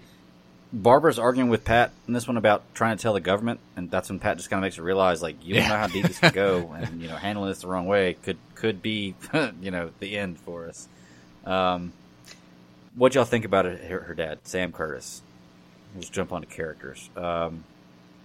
This is douchebag. Yeah, well, at first it seemed like he was a nice guy, but I knew the second he sat down with her and started talking to her about the chain, the locket. I was asking her for it. I was like, oh, what a piece of shit. I knew exactly where it was going. It was so terrible. I hate seeing stuff like that, and I love the way Pat handled it. But I thought it was crazy because the picture that they had in the locket, man, that looks like Joel McHale in that picture. That was why for so long I was like, there's no way. But that guy that got to play that role, okay, I can see him being in that picture too. That makes sense. Very great piece of casting. He was also in, if I remember, a comedy with Jay Baruchel. She's Out of Your League, I think, is what it was. He was like the cool fighter pilot in that. So he knows how to play these kind of characters. A little bit douchebag type characters. I think he was great in his role, and like you said, Greg, when he asked for that locket back, I was so furious, I was so angry because you seen when the realization come on Courtney's face immediately too. that he was just here for the locket. That's the only reason he came. Yeah, it's a pretty piece of shit move, man. Don't know how. Like I said, I love the way Pat reacted to it. He goes out there and knocks him out. I love how his it was giving me chills sitting here talking about this because it touches me on another level. I love how he talks to him and he says, "What you just did to her is like I care about her. That's somebody that I care about. Not just it just blew me away." And it was so. And I think Brent said it in the chat earlier. He's like, "Pat made me proud during seeing this episode." And I think when I was watching, I texted him. I was like, "Oh yeah, I know exactly what you're talking about," because he definitely made me proud in that moment. I actually watched that twice because I watched it and my wife was getting ready. I said, "You got to come watch this scene with me." She came and watched it with me too, and she's like, "Oh, that is very nice." It's for everything from him giving her the hug to him telling her, if you need to yell, you need to scream, whatever, I can take it. That's a dad right there. Oh man, he does such a good job in that role. He's really just. I think that's what it is. He's just he's a great dad. Like he really, Luke Wilson does a good job portraying a great dad. Mm-hmm. Yeah.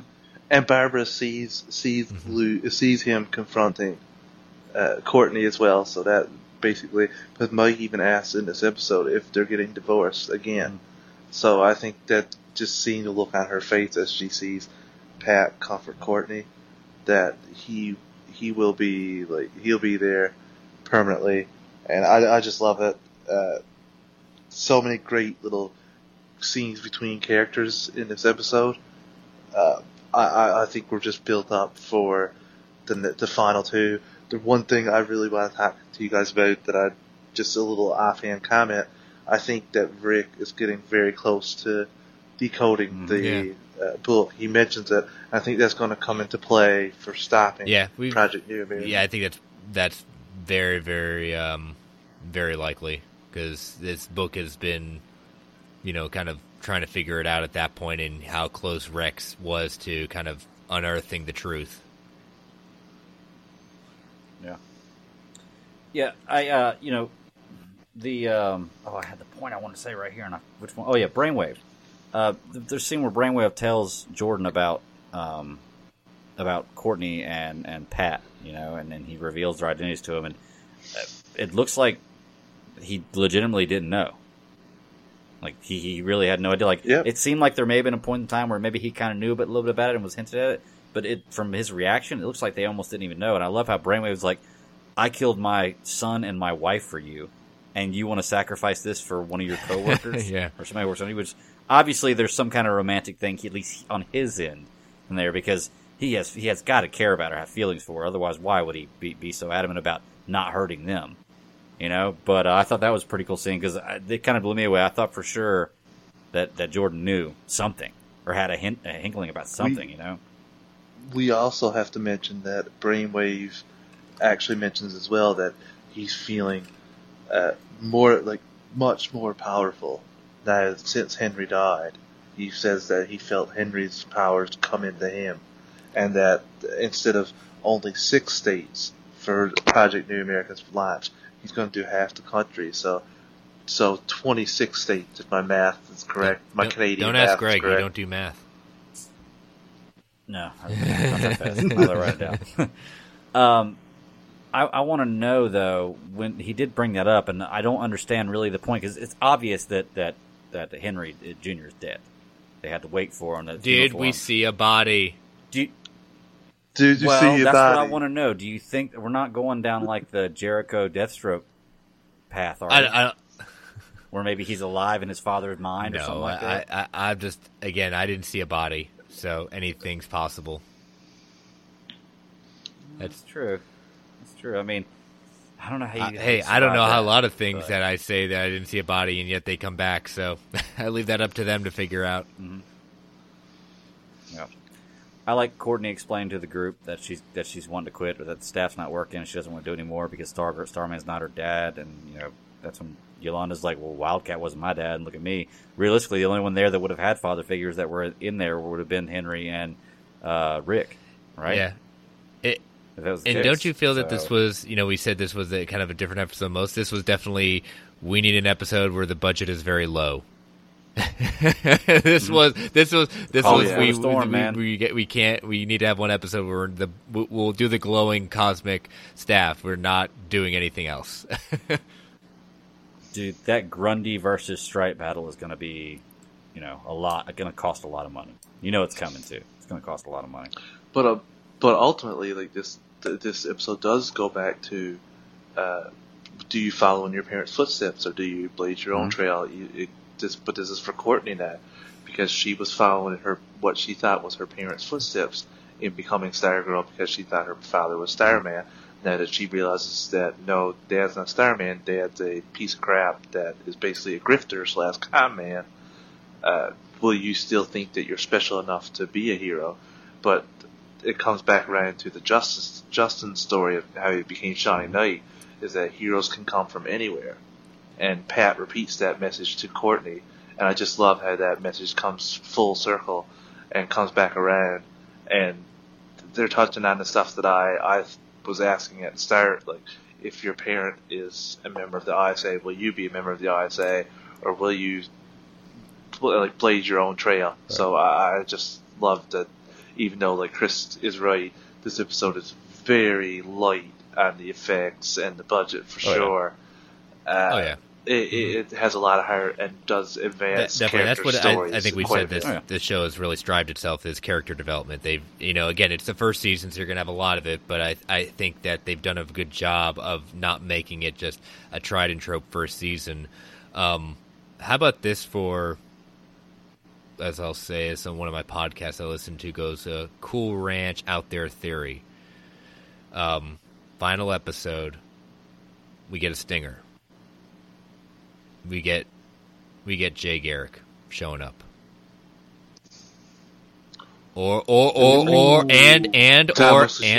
Scott. Thomas the Ship. Because I remember there was a lot of talk when this series was in production, or as it was getting ready to come out, that we will see them, or at least hinting towards we would see members outside of that first episode.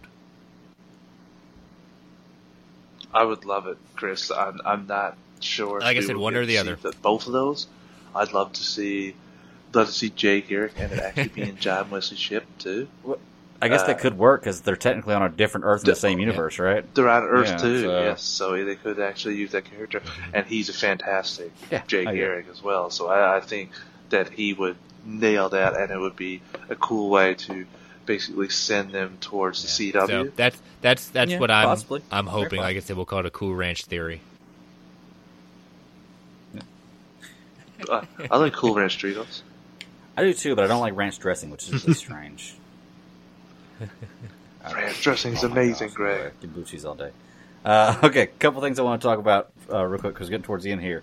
Henry's dad at the wake, the message he was given, and the moment he starts talking to Courtney telepathically, like that's how she knows he remembers. I got to think, man, what the hell kind of a day is she having? Where she's met her father and he's a piece of shit and basically left her. She missed school. She had to tell her friends she couldn't be part of the Super Friends gang anymore. Her staff's not working, and now she knows this guy knows her identity is coming after her. Well, not coming after her. I believe he kind of says, "Bring it." Come or at something me, like that, bro. right? Come after us. Yeah. Yeah. Come after us. So I mean, Come after what us. day she's having, dude? Like that's got to be such a terrible day for her. But it does end well because there's the basement scene with Justin where she actually does get her power back. And I love how I keep calling him Justin. Shiny Knight. I guess his name Justin. Well, his name is Justin. Shiny Knight's remark is, "Our queen has risen." I was like, oh boy, that's going to be something good. Great way to end it. And then it puts us right to the end where we know it's coming soon. You see the clock. 12 hours, 43 minutes, and 17 seconds when it goes black. So they are almost there, which means the next 2 episodes are going to come within at least a 12-hour period. So same day. I wish they both dropped same time, but I know we're going to have to wait a full week in between episodes. Oh, you know it's going to be a cliffhanger, too. Like at the end of the one next to last.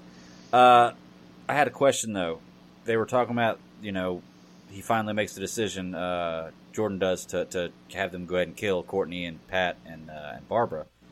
And they said, what about the boy, the brother? And he says, yeah, go ahead and kill him, too. He said, you don't want to make the mistake of leaving a legacy alive. What does that mean? Well, it's the legacy of just Stargirl.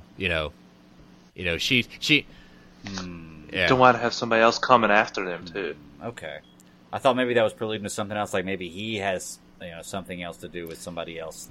Whatever, I don't know. But yeah, you're probably right about that. I probably read too far into it. Sounded cool though. But yeah, man, that's about it. Y'all got anything else you want to point out about the show? This week's episode, like we said, was a little slower, but still a good episode. And huge on character development. It's the calm before the storm. We're getting some big episodes coming up real soon. Action's coming. Anything else you want to point out? Action is definitely coming. Yep. But super excited for Stars and Stripes Part 1 and Part 2. Oh, is that the name of the next 2 episodes? Stars and Stripes? Awesome. Yeah, definitely looking forward to that. Cool. Well, all right. Well, y'all, this is the longest show of not superhero discussions. We're not on superhero discussions right now. We're on DC Alliance podcast right now. But it's the longest episode of that, too. So, Chris, man, I thank you so much for coming on.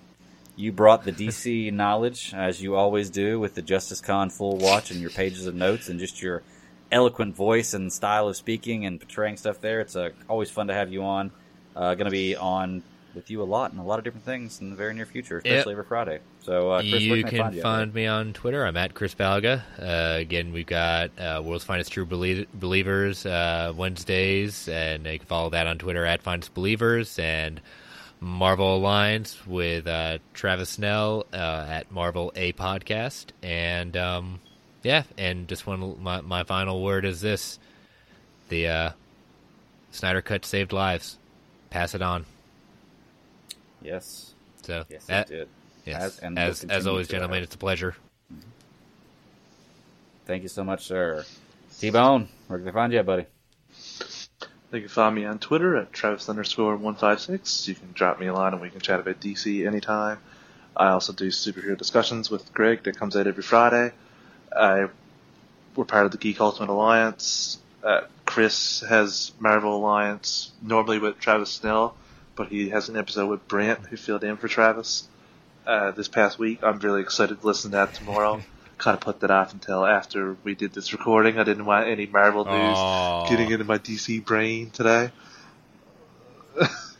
But yeah, I'm excited for that. And as far as World's Finest True Believers, you may hear me on that in a month or so. So yeah, make sure you check that out. I will be plugging those when they happen. But Chris, thanks for joining us as always. Like Greg said, you're a pretty fantastic guest, and you have clearance to come out and chat DC we got a lot of stuff anytime to you talk want. about soon. Oh, yeah. I imagine you're going to be on a lot in the near future, which is awesome, though. All right, and you can find me at the BatDaddy52 on Twitter is my personal handle.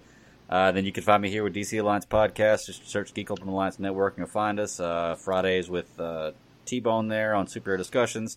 You can check all of us out this Friday on Super Civil Servants Podcast, where we're going to talk more about Justice Con and what the rest of the crew felt about it. We're going to cover Stargirl again. We're going to do the newest episode of Doom Patrol. That's live, 9 p.m. Eastern Standard Time on YouTube. The shows usually drop Tuesday morning audio version. So check us out there. And then if you're a sports fan, come check me out on Tuesdays, 9 p.m. Eastern Standard Time, and the C3 Panthers podcast, where we talk about Panthers football for a long time every week. Even though there's not any football or news going on right now, we somehow figure out how to do it. So come check us out there. But man, it's been an awesome show, y'all. I really appreciate it. And let's go and get out of here. Later. Later, guys. There would be no way. I would destroy the movie. I would set it on fire before I would use a single frame that I did not photograph. That is a fucking hard fact.